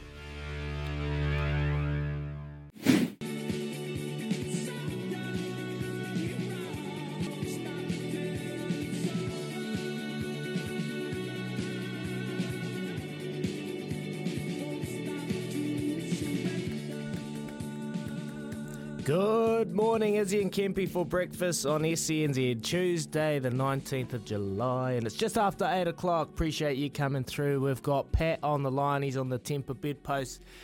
No, he's on the Kennards Hire phone line. Sorry, 0800 150 811. Pat from Christchurch, good morning. Morning, my boys, and big happy birthday to you all. Thank you very much, mate. Appreciate it. AB's coaching. What have you got for us, Pat? Yeah, like I tell you, I reckon the old fella, and he'll be turning around in his grave watching the way the boys have been coached at the moment. Not a good look, and and you hit it right on. Even your lowest spill that Posey only really came alive when Artie took charge of the whole game and scored their mongrel of a try. What a beauty it was. And the funniest thing was seeing those guys and tipping away on their laptops, wondering where did that gameplay come from, And that's pretty worrying, eh? Yeah. So maybe the boys... Sorry? Sorry, I was just going to just say, if there is going to be change, Pat, can we expect it? And can that happen in the next couple of days? Look, yeah, I'm hoping. I think Fozzie's done his time. His whole demeanour, it's almost reflected onto the team almost. Yeah, Razor's got to come in, eh? Yeah, it's going to be interesting to see where they go, Pat from Christchurch, mate. We appreciate you coming on the show and wishing us happy birthday. Thanks very much for the call, 0800 150 811. Have a good day, mate. Thank you. A couple of messages here. Happy birthday, team. SCNZ has been the best thing to happen to sport here. The refreshing nature had changed the way in which we interact with our beloved sports. The way in which you guys interview sporting personalities, it is so bloody good and it gets the best out of the guests. That is from an unknown messenger because I can't read the bottom of it. One. Thank you very much, mate. Appreciate your message through. We're going to talk some rugby right now with Frank Bunce with the squad for the Rugby Championship due to be in the immediate future and public scrutiny almost never at more intense point. The pressure on New Zealand Rugby to act and act fast to right the All Blacks sinking ship is huge, and while it's at a low point for the men in black over the weekend, our Pacific brothers in blue, Manu Samoa made a massive leap forward, beating Fiji with a stunning comeback to win the Pacific Nations Cup, a huge achievement for the proud rugby country. Frank Bunce is All Black 915. He also represented Samoa as a player, of course, and he's on the line now. Morning, Frank. Morning, Izzy. How's things? Yeah, good, thank you, mate. Appreciate you coming on the show. Mate, firstly, I was watching TV the other day, 2002, Fight for Life. I see you fighting Te Aropati, mate. Did you see that? You got good memories from that, mate? I got good memories, actually. I didn't see that particular one, but I got a couple of text messages about it. Mate, you're in good nick then. Yeah, no, had a good time. Tia's a good boy. So, we enjoyed it. It was a good watch, mate. It's obviously taking place this weekend with Kevin Mialami taking on Wairangi Kōpū, mate. But how are you feeling after the weekend, Buncey? A bit conflicted? Yeah. Obviously it's been a talking, so much so actually, and this is not good, but so much so that I missed the bloody I missed the Samoa. That result, all of that. I just found that out yesterday. So But it seems to be taking up a whole lot of time. It's a talking point of just about everyone. All the rugby followers anyway. And geez, where do you go? That's the big thing. It's people crying out for change, and other people saying, it's not going to happen, or not yet, or whatever. But obviously, we got to do something. Is it Bunsey? Is it fair to be calling for the coach's head this close to the World Cup? I think you can always call for the head of a coach, but whether or not they change it, or they the smart thing to do is change it. I'm not sure because it's definitely close, but I mean we still got time to do it if it's done almost immediately. You still got time for a coach to stamp his mark and make whatever changes he might have. It's a hard one, because we base the whole cycle thing now around World Cups. Yeah. And that's what's on everybody's mind, and probably even that's not a good thing, because I think I was talking to Walter Little yesterday about it. He rang me up. He was moaning because he said he said they got New Zealand rugby's got more problems than just the All Blacks losing. The All Blacks lose every now and then, and but he said he reckons it's a kind of a we're almost paying for what we've done to rugby as a whole. From the club rugby, NPC, as it used to be Super Rugby. The whole thing it's been ripped. The heart's been ripped out of like a community game. It goes all for the top level, and and he said he thinks that we're paying a bit of a price for that now. Yeah, well, mate, that could be right. That's been said on the airways quite a lot throughout the morning, talking about this is just stemming from what's been happening in club footy. There's lacking numbers, we're lacking depth, there's no investment in the club scene. Mate, can we see any change? Can you see change coming from this? Obviously, the Silver Lakes deal was at the forefront of everyone's minds. We signed that. They've said there's going to be investment in the community. Can we see that maybe potentially changing and giving the community opportunities? Well, you hope so, because that's a lot of money coming through. How much gets down to the club teams, that's another matter. But the rugby. Yeah, more sport, it's not rugby, it's rugby league. It's, lots of club rugby is where it all happens, and it's a whole lot more than just having your top team. That's nice, having your top team winning. But, you look at all the community, all the volunteers, all the families, all the kids, all the parents, every people like that who belong to rugby clubs and have done, for years and years and years, and will still continue on that.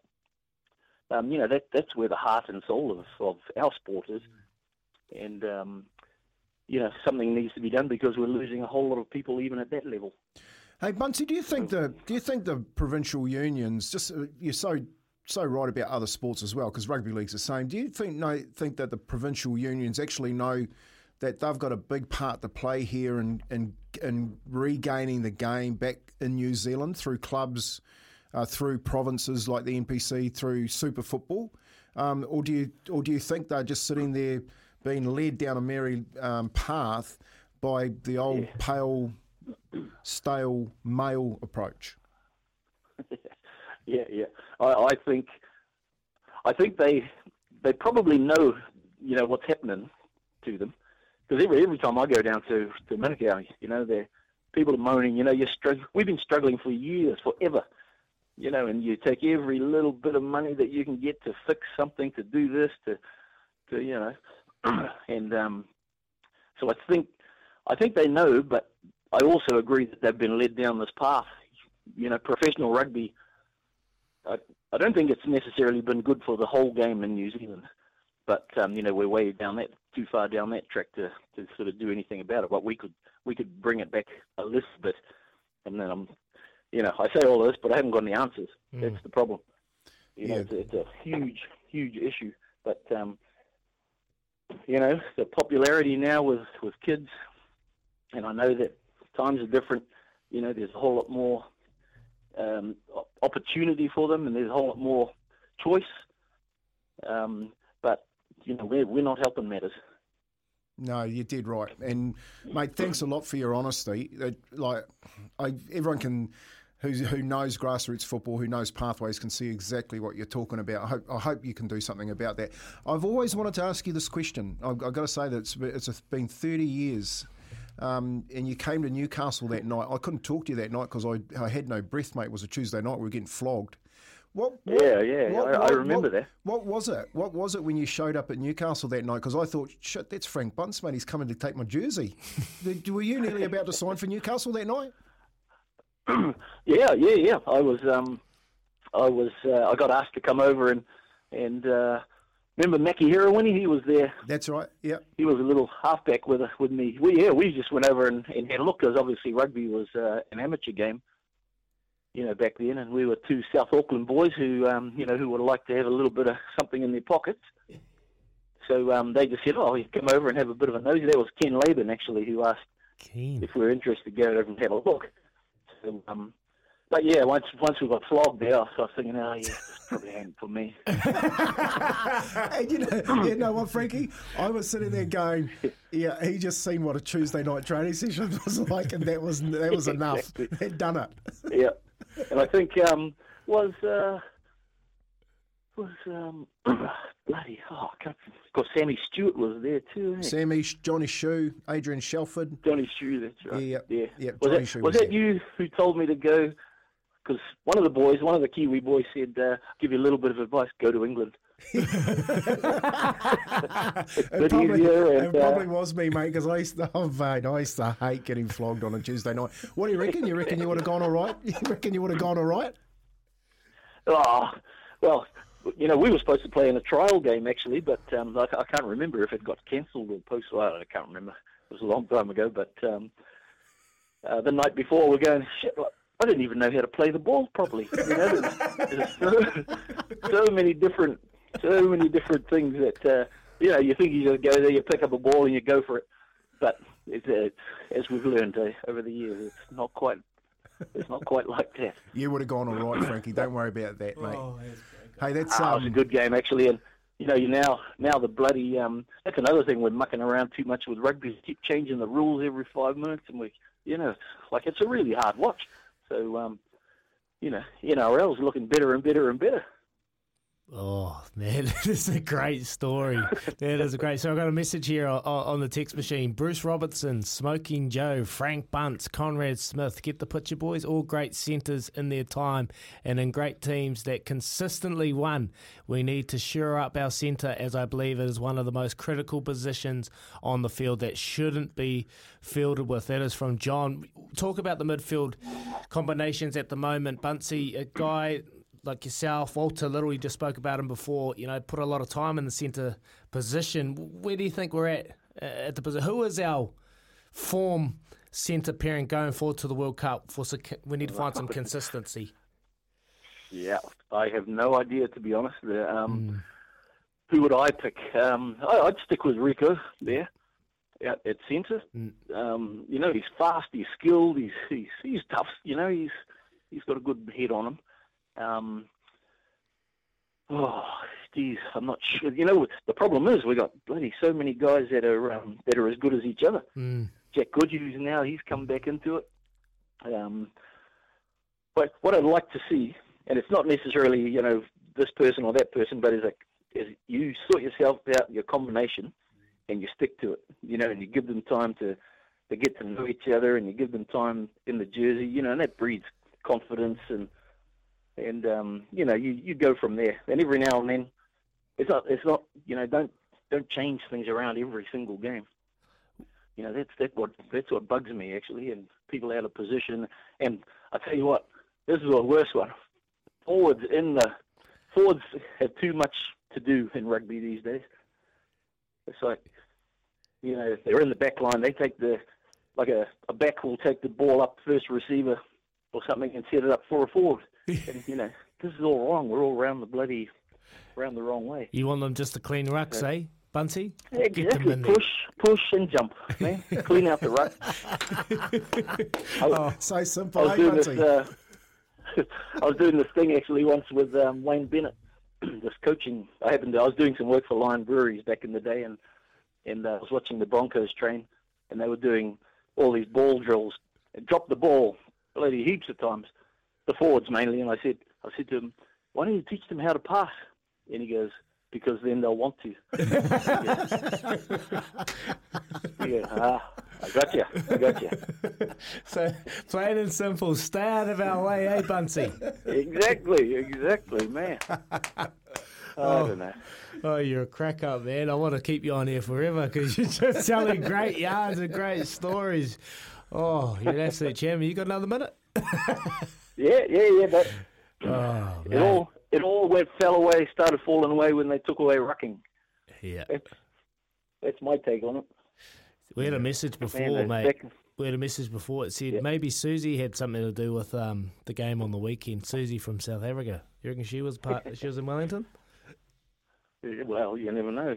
She's still spending that money that she got back in '95.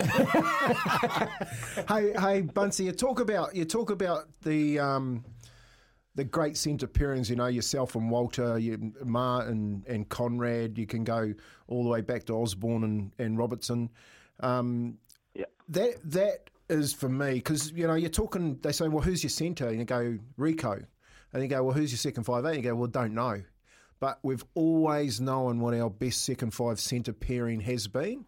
And I reckon you've hit the nail on the head. Pick them and let them grow into those type of players where at the moment for me, I don't know about you, they're just not getting a chance. They're changing them every second, third test. Yeah. I agree. I'm big on combinations actually all around, The midfield, the loosies, the back three, fullbacks and wings there's so much, obviously there's so much to do together in a game, but you need time. A lot of it's quite frustrating actually when you think about it. But we've got so much talent. We've always been the team, or the country with the natural ability. You don't have to, and league's the same. You get guys who play top level. You put them in. You don't have to teach them how to pass or how to do. It's all of that stuff is natural to them. You finesse them and you obviously gym stuff and get them fit and that. But you don't have to teach them how to do little deft sort of touches with the ball and that. And that all comes natural. You do. Yeah, it does. We've always had big, mobile, skillful guys, and we're not using them. I don't think we're using them to the best. Yeah. So, I think we just got to take a good long look at rugby as a whole, I think, and then bloody stand up for ourselves a bit more. Can't agree more. Hey, Frankie, I just want to remind you what you missed that night. It was 2 800s, 10 400s, 8 300s, 6 200s, 4 100s, and then we went back up 4 100s, 6 300s, 8 400s, 3 800s, and it was probably the worst night Kenny could have sent you to training, mate, because you probably would have played for Newcastle if you hadn't seen that. But thanks for joining us this morning, mate. Say hi to Walter. Actually, let Walter know that I'm going to give him a call and get him on the show. Haven't spoken to Walt for a while. We'll get some more stories out of him. He's got plenty. But have a good day today, brother. Thanks for the time. Thanks, Frank. No problem. Cheers, boys. Awesome. Frankie Bunce, mate, I remember that so well. So I looked over and I knew who the All Blacks were, and I knew that Frank was on the cusp of the All Blacks. And I looked over and went, man, there's Frank Bunce. In my head, I'm like, they're bringing Frank Bunce over to take my position. Because I was centre then. I was playing centre, me and Johnny Shue. And I was thinking, gee, they want 2 All Black centres. Nah, man. It's going, I remember at the end of training, where's Frank? It's like, nah, man, that training was too hard. Wanted some cash, though. A couple of boys from South Auckland, as he said. Wow, that's all I'd say. Frank Bunce, wow. That is one of our great All Blacks who's having conversations with other great All Blacks like Walter Little. And he said, the heart has been ripped out of the game at the community club domestic level we're seeing the leak upwards from here. That's Walter Little and Frank Bunce's take on where New Zealand rugby has got to, and it's not just about the All Blacks, it's about NZR. That's what he wanted to make clear. I hope that interview makes it out, and I hope that you enjoyed that, and I'd love to hope that NZR listen to that and listen to some of their old boys and who understand, who go back to the Monaco club and understand what they need, because I think that's very important, Izzy. Yeah, hugely important, and it's great to hear from past players that have put so much time and effort. This is 1,200 All Blacks that have gone by, and hearing them, this ain't just about the All Blacks. This is deeper than that, and they are struggling, and we're seeing the effects of that now. Yeah, there you go. 23 minutes past 8 here with Chemist Warehouse. Great savings every day. We'll get to your messages 8833 shortly, and Paulie Moati from tab.co.nz. It's been from Ajaz's Tenfer to Baz getting the job for England and doing it well. We've been there for it all. Happy first birthday, SENZ. Chemist Warehouse Big Price Freeze Sale on now. But hurry, sale ends Sunday. And Kogan Mobile, New Zealand's cheapest unlimited prepaid plans. Visit koganmobile.co.nz. You're listening to Izzy and Kempy for breakfast on SENZ. 28 minutes past 8 a.m. this morning. Frank Bunce has just been on the radio and he's literally just told us where he thinks NZR has gone wrong and rugby has gone wrong in this country. Very compelling interview. Head to Izzy and Kepi for breakfast on our podcast channels to hear that. Paul Moati is at tab.co.nz. You can't bet on the trials today, but there are some superstars trialling at the Cambridge Synthetic. We've got the Opunake Cup this weekend where, watch out. But what do we got going on today, Paulie? Well, there's some superstars in LA at Dodger Stadium for the Home Run Derby. And I'm just having a look down the outright win market, and the best back so far there, the third favourite, Kyle Schwarber, at $6. He's best backed at the moment. A little bit of support for Ronald Acuna Jr. as well, the Atlanta Brave. He's at $4.50. And the favourite at the moment, Peter Alonso, he's paying $3.75. But the action right now, Kyle Schwarber, $6. Oh, I love it, Paulie. Actually, in the MLB, that is at Juan Soto. He's turned down that multi-year offer for the Nationals, so there's a bit of news coming out of there. They're all trying to get him because he's a freak home run hitting machine. Great stuff, Paulie. TAB app downloaded in your app store, as well as the SENZ one while you're there. And actually, on the TAB, I sent a tweet out, and not everyone loved it. I actually think what Mike Todd, the new CEO, is doing, keeping punters up to date with the monthly emails he's sending out with the direction of our wagering company. I think it's awesome. Some people disagreed with me, but look, personally, I think communication from a level of company and a CEO who's putting his own neck on the line is brave, and I really commend it. So that's just my personal view. Wasn't paid to say it, unlike some people who tried to tell me that I was. It's not sponsored. Although that TAB Cross was actually sponsored. 8:30 this morning. Izzy and Kempi for breakfast. Here's Aroha with the news for Kubota. Together we're shaping and building New Zealand.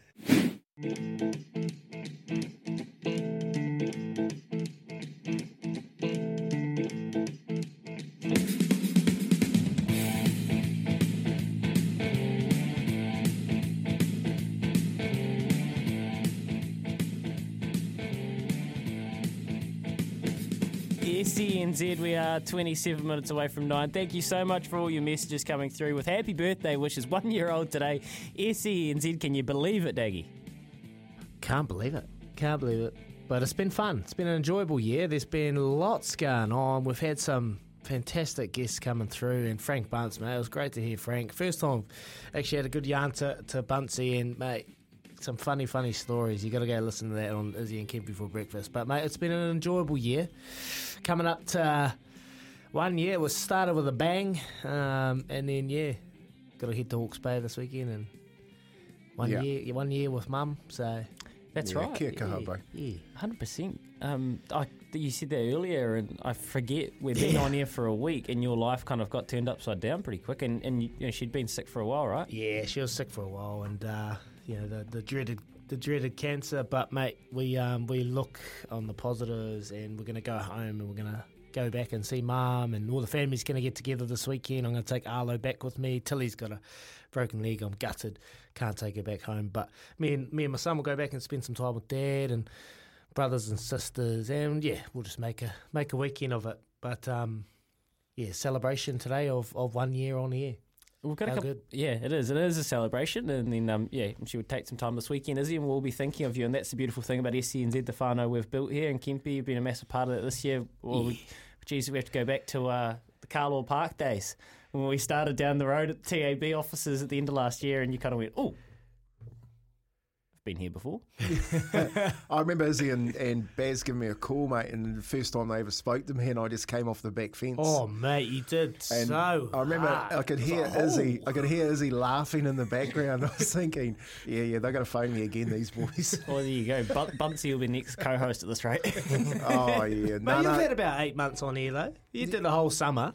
The whole summer with Louis. Yeah, Louis got me in at Christmas time and said, come in. The boys are you around? The boys are on holiday, and I was like, yeah, man, I stay in Auckland over Christmas. I'm quite happy to come down in the mornings and do that. And it's been a hell of a ride for me so far this year to go from, I guess, a supplier of content for rugby league to actually sitting in here talking all things sport. It's given me it's sort of given me another lift in the sporting world because I'm looking at everything. Like, mate, the squash. Yeah. I love it. Yeah. I'm like watching it and I'm going, man, I actually love watching sport. The darts is on at the moment.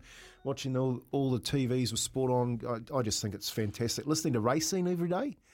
Man, I'm in heaven. Oh, I'm the same. Kempy. Look, I talk about, I don't know about the racing. My wife's a bit fed up with that. But I do enjoy, like, learning and speaking to trainers, mate. And like you said, like, I played rugby, so I understand rugby. I understand the dynamics of the game. But I've really had to expand my horizon and get out and try and understand different sports, speaking to people from different... Chris Steele this morning. Sailing. Chris Steele, 100%. For example. Chris Steele, I've forged an awesome relationship with Paul Cole. Mm-hmm. And that's, I'll be completely honest, before we got Paul Cole on, I never had any idea who he was. Didn't know what he was doing and squash player. I said, who's Paul Cole? Remember that? I messaged, who's Paul Cole? Oh, he's a squash guy. He's just won the British Open. I was like, oh. Good rooster, mate. Good and now, rooster.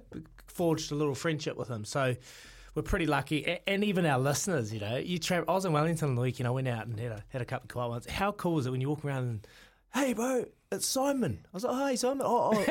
I call the show every now and then. I was like, oh, Simon. So you put your face to a name and you have that connection. That's what it's about. And that's why I love doing this show. Yeah, there are quite a lot of listeners out there. A couple of times I've been out, people have come up and said, man, love the breakfast show. You boys are going really well. And I think from my perspective, just being able to feel safe in your opinion and put it out there in the public, and the other part is listen to everyone else when they come back with their opinion. And there's some heated debate and some heated opinion that comes back, but the good thing about this medium is that the sports show allows that which has been missing. It has. I think it's different from what sport used to be like in New Zealand as far as broadcasting goes. This is like a really cool medium to be able to talk to and talk about. We've had it reflected in our messages on 8833 this morning. Lots of people saying that you're so proud and glad to have an outlet to be able to express. This is the perfect week, right? Our national team has let us down. They've admitted it's unacceptable.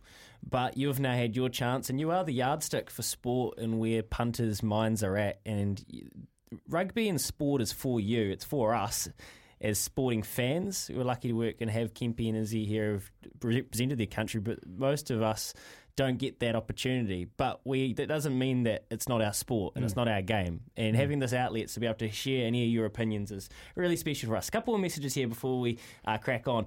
Jim from Temuka says, thanks, and Jim, you're day one as well. Thanks for Frank Bunt's chat. Is there any way to clone Walter and Frank? We need the AAV's D-Day to future-proof. Yeah, I hear you, Jim. And here's one from Steve. Great to hear Frank Bunce. And what annoys me the most about New Zealand rugby is they commissioned the McKinsey report back in 2020. That's right, they did. One of the big findings that came out of that report was the fan engagement and the struggles of the community game. 2 years on, nothing's changed, Steve. And welcome to our world. Reports, please. We've had 40,000 of them in rugby league.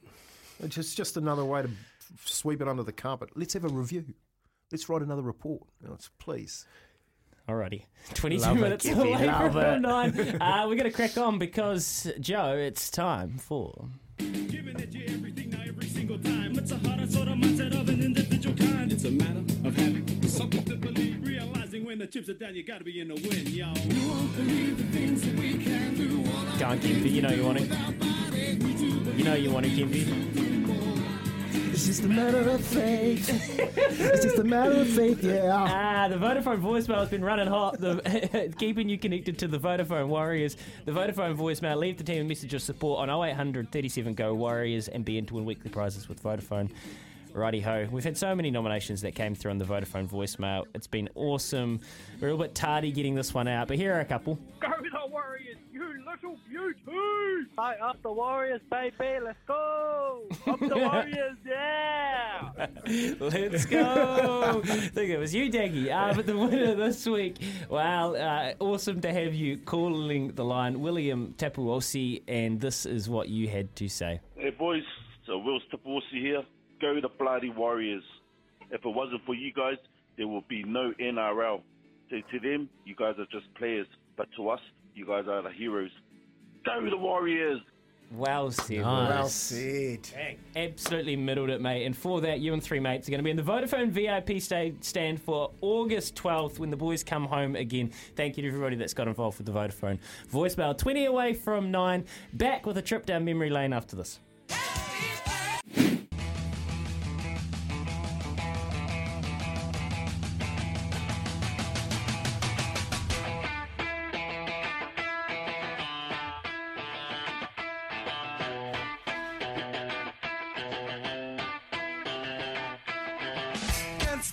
SENZ 8:45 this morning on 19th of July 2022, 2021, 19th of July. Gee whiz, I was packing myself. Nervous day as we launched SENZ. It's Kiwi for Sport with the words Baz rung out when we launched at 6 a.m. I'm so proud to still be here. Thank you for everybody for all your messages. We cannot simply get to them all because you're breaking the text machine at the moment on 8833. But what we can do is, I thought, lads, we might just take a trip down memory lane because, Izzy, you've said it time and time again, the thing that is really special about what we can do here is that our point of difference is the guests we can get to, right? Yeah, the point of difference is trying to tap into those contact lists and give our listeners an experience of the other side of a conversation. You know, you traditionally get the same cliche answers, but we'll try and get the realness out of them. And we've been pretty lucky and special to be able to bring you some pretty awesome guests. And let's sample a few of those. And I'm going to start with the late great Shane Warne, SK Warne, because this was one of my favourite interviews we got to do. Yeah. Baz got him on the line, and this is the sort of humour he had, and this is why it was such a tragedy that we lost him. But this is him talking about having COVID. Mate, talk us through that bloody little bit of scare, COVID. Are you right now? You out of it? Well, don't take this as any sort of gospel, and this is actually a bit tongue-in-cheek. So before I get crucified for saying this, all I'm saying is I thought if I smoke 100 cigarettes a day, I could kill COVID, but it didn't really work. I ended up on a ventilator, so it wasn't it wasn't ideal. If anyone could, it would be you, King. Oh, mate. Wicked sense of humour, right? Wicked sense of humour. And I've told the story many times. Queenstown, we're at the New Zealand Golf Open, all the pros are warming up. You know, they're seriously about to tee off in most of their biggest event. And the King's on the green, putting green, with 2 darts in his mouth, just smoke going everywhere. And he just got no care in the world. Care in the world, mate. Just, it was the funniest thing. And I was like, oh, man, I'd love to go talk to him, but I can't. I don't know what it is about these cricketers, Kempy, but we've had a couple of personalities on. The other one, the great Dwayne DJ Bravo. He was fantastic. And look, he's won pretty much every tournament in the world. He actually, in this interview, told us he wanted to win the CPL in the next couple of years, and he thought he was going to. He went on and did it. But he also sampled us some of his tunes. Oh, mate, what about in the music world? What's going on in your music world at the moment? Oh, that's a proper song you guys playing there, man. It's come nice. on, Dwayne. Come on, Dwayne. J. Bravo. Bravo.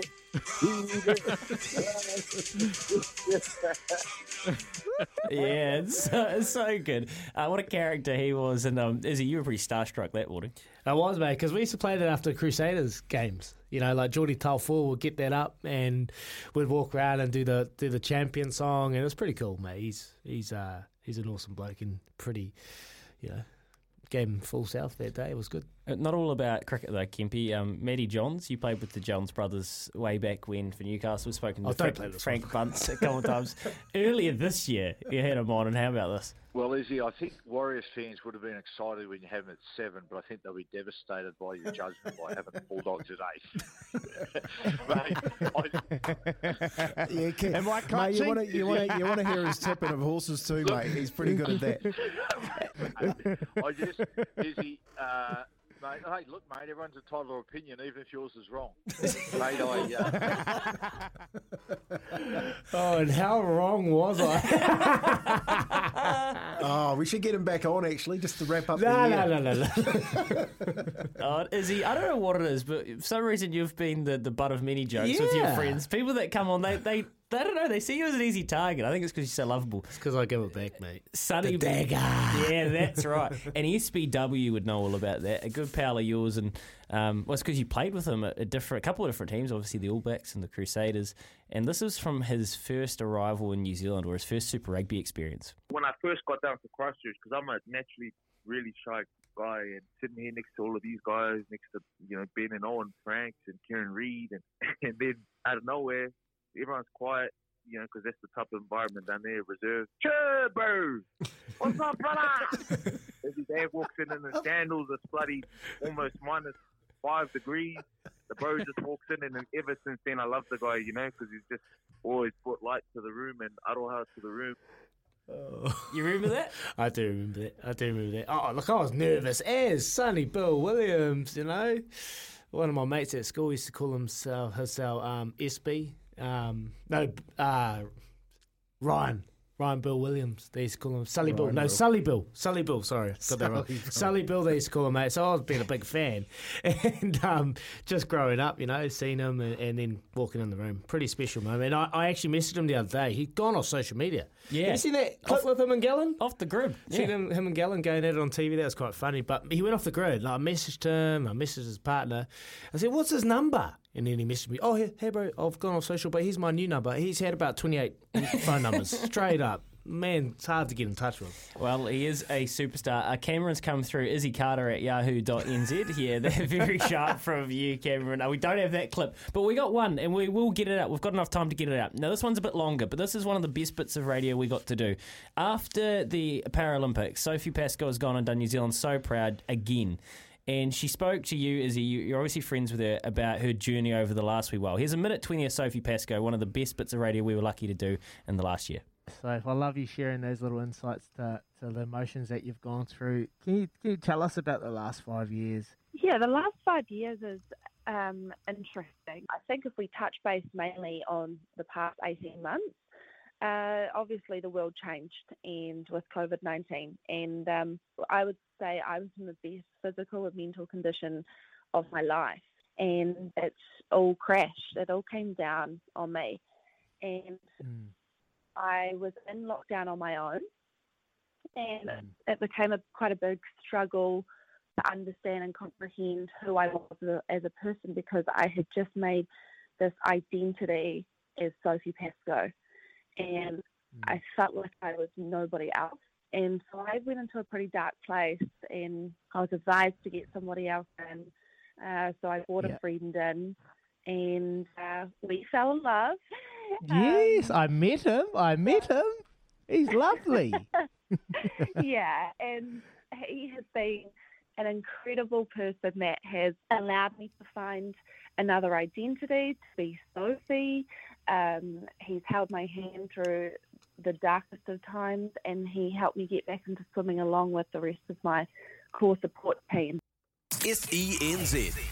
And there you go. It's not all about sports and being tough blokes here. We got a little love story in the mix there, isn't it? It was cool.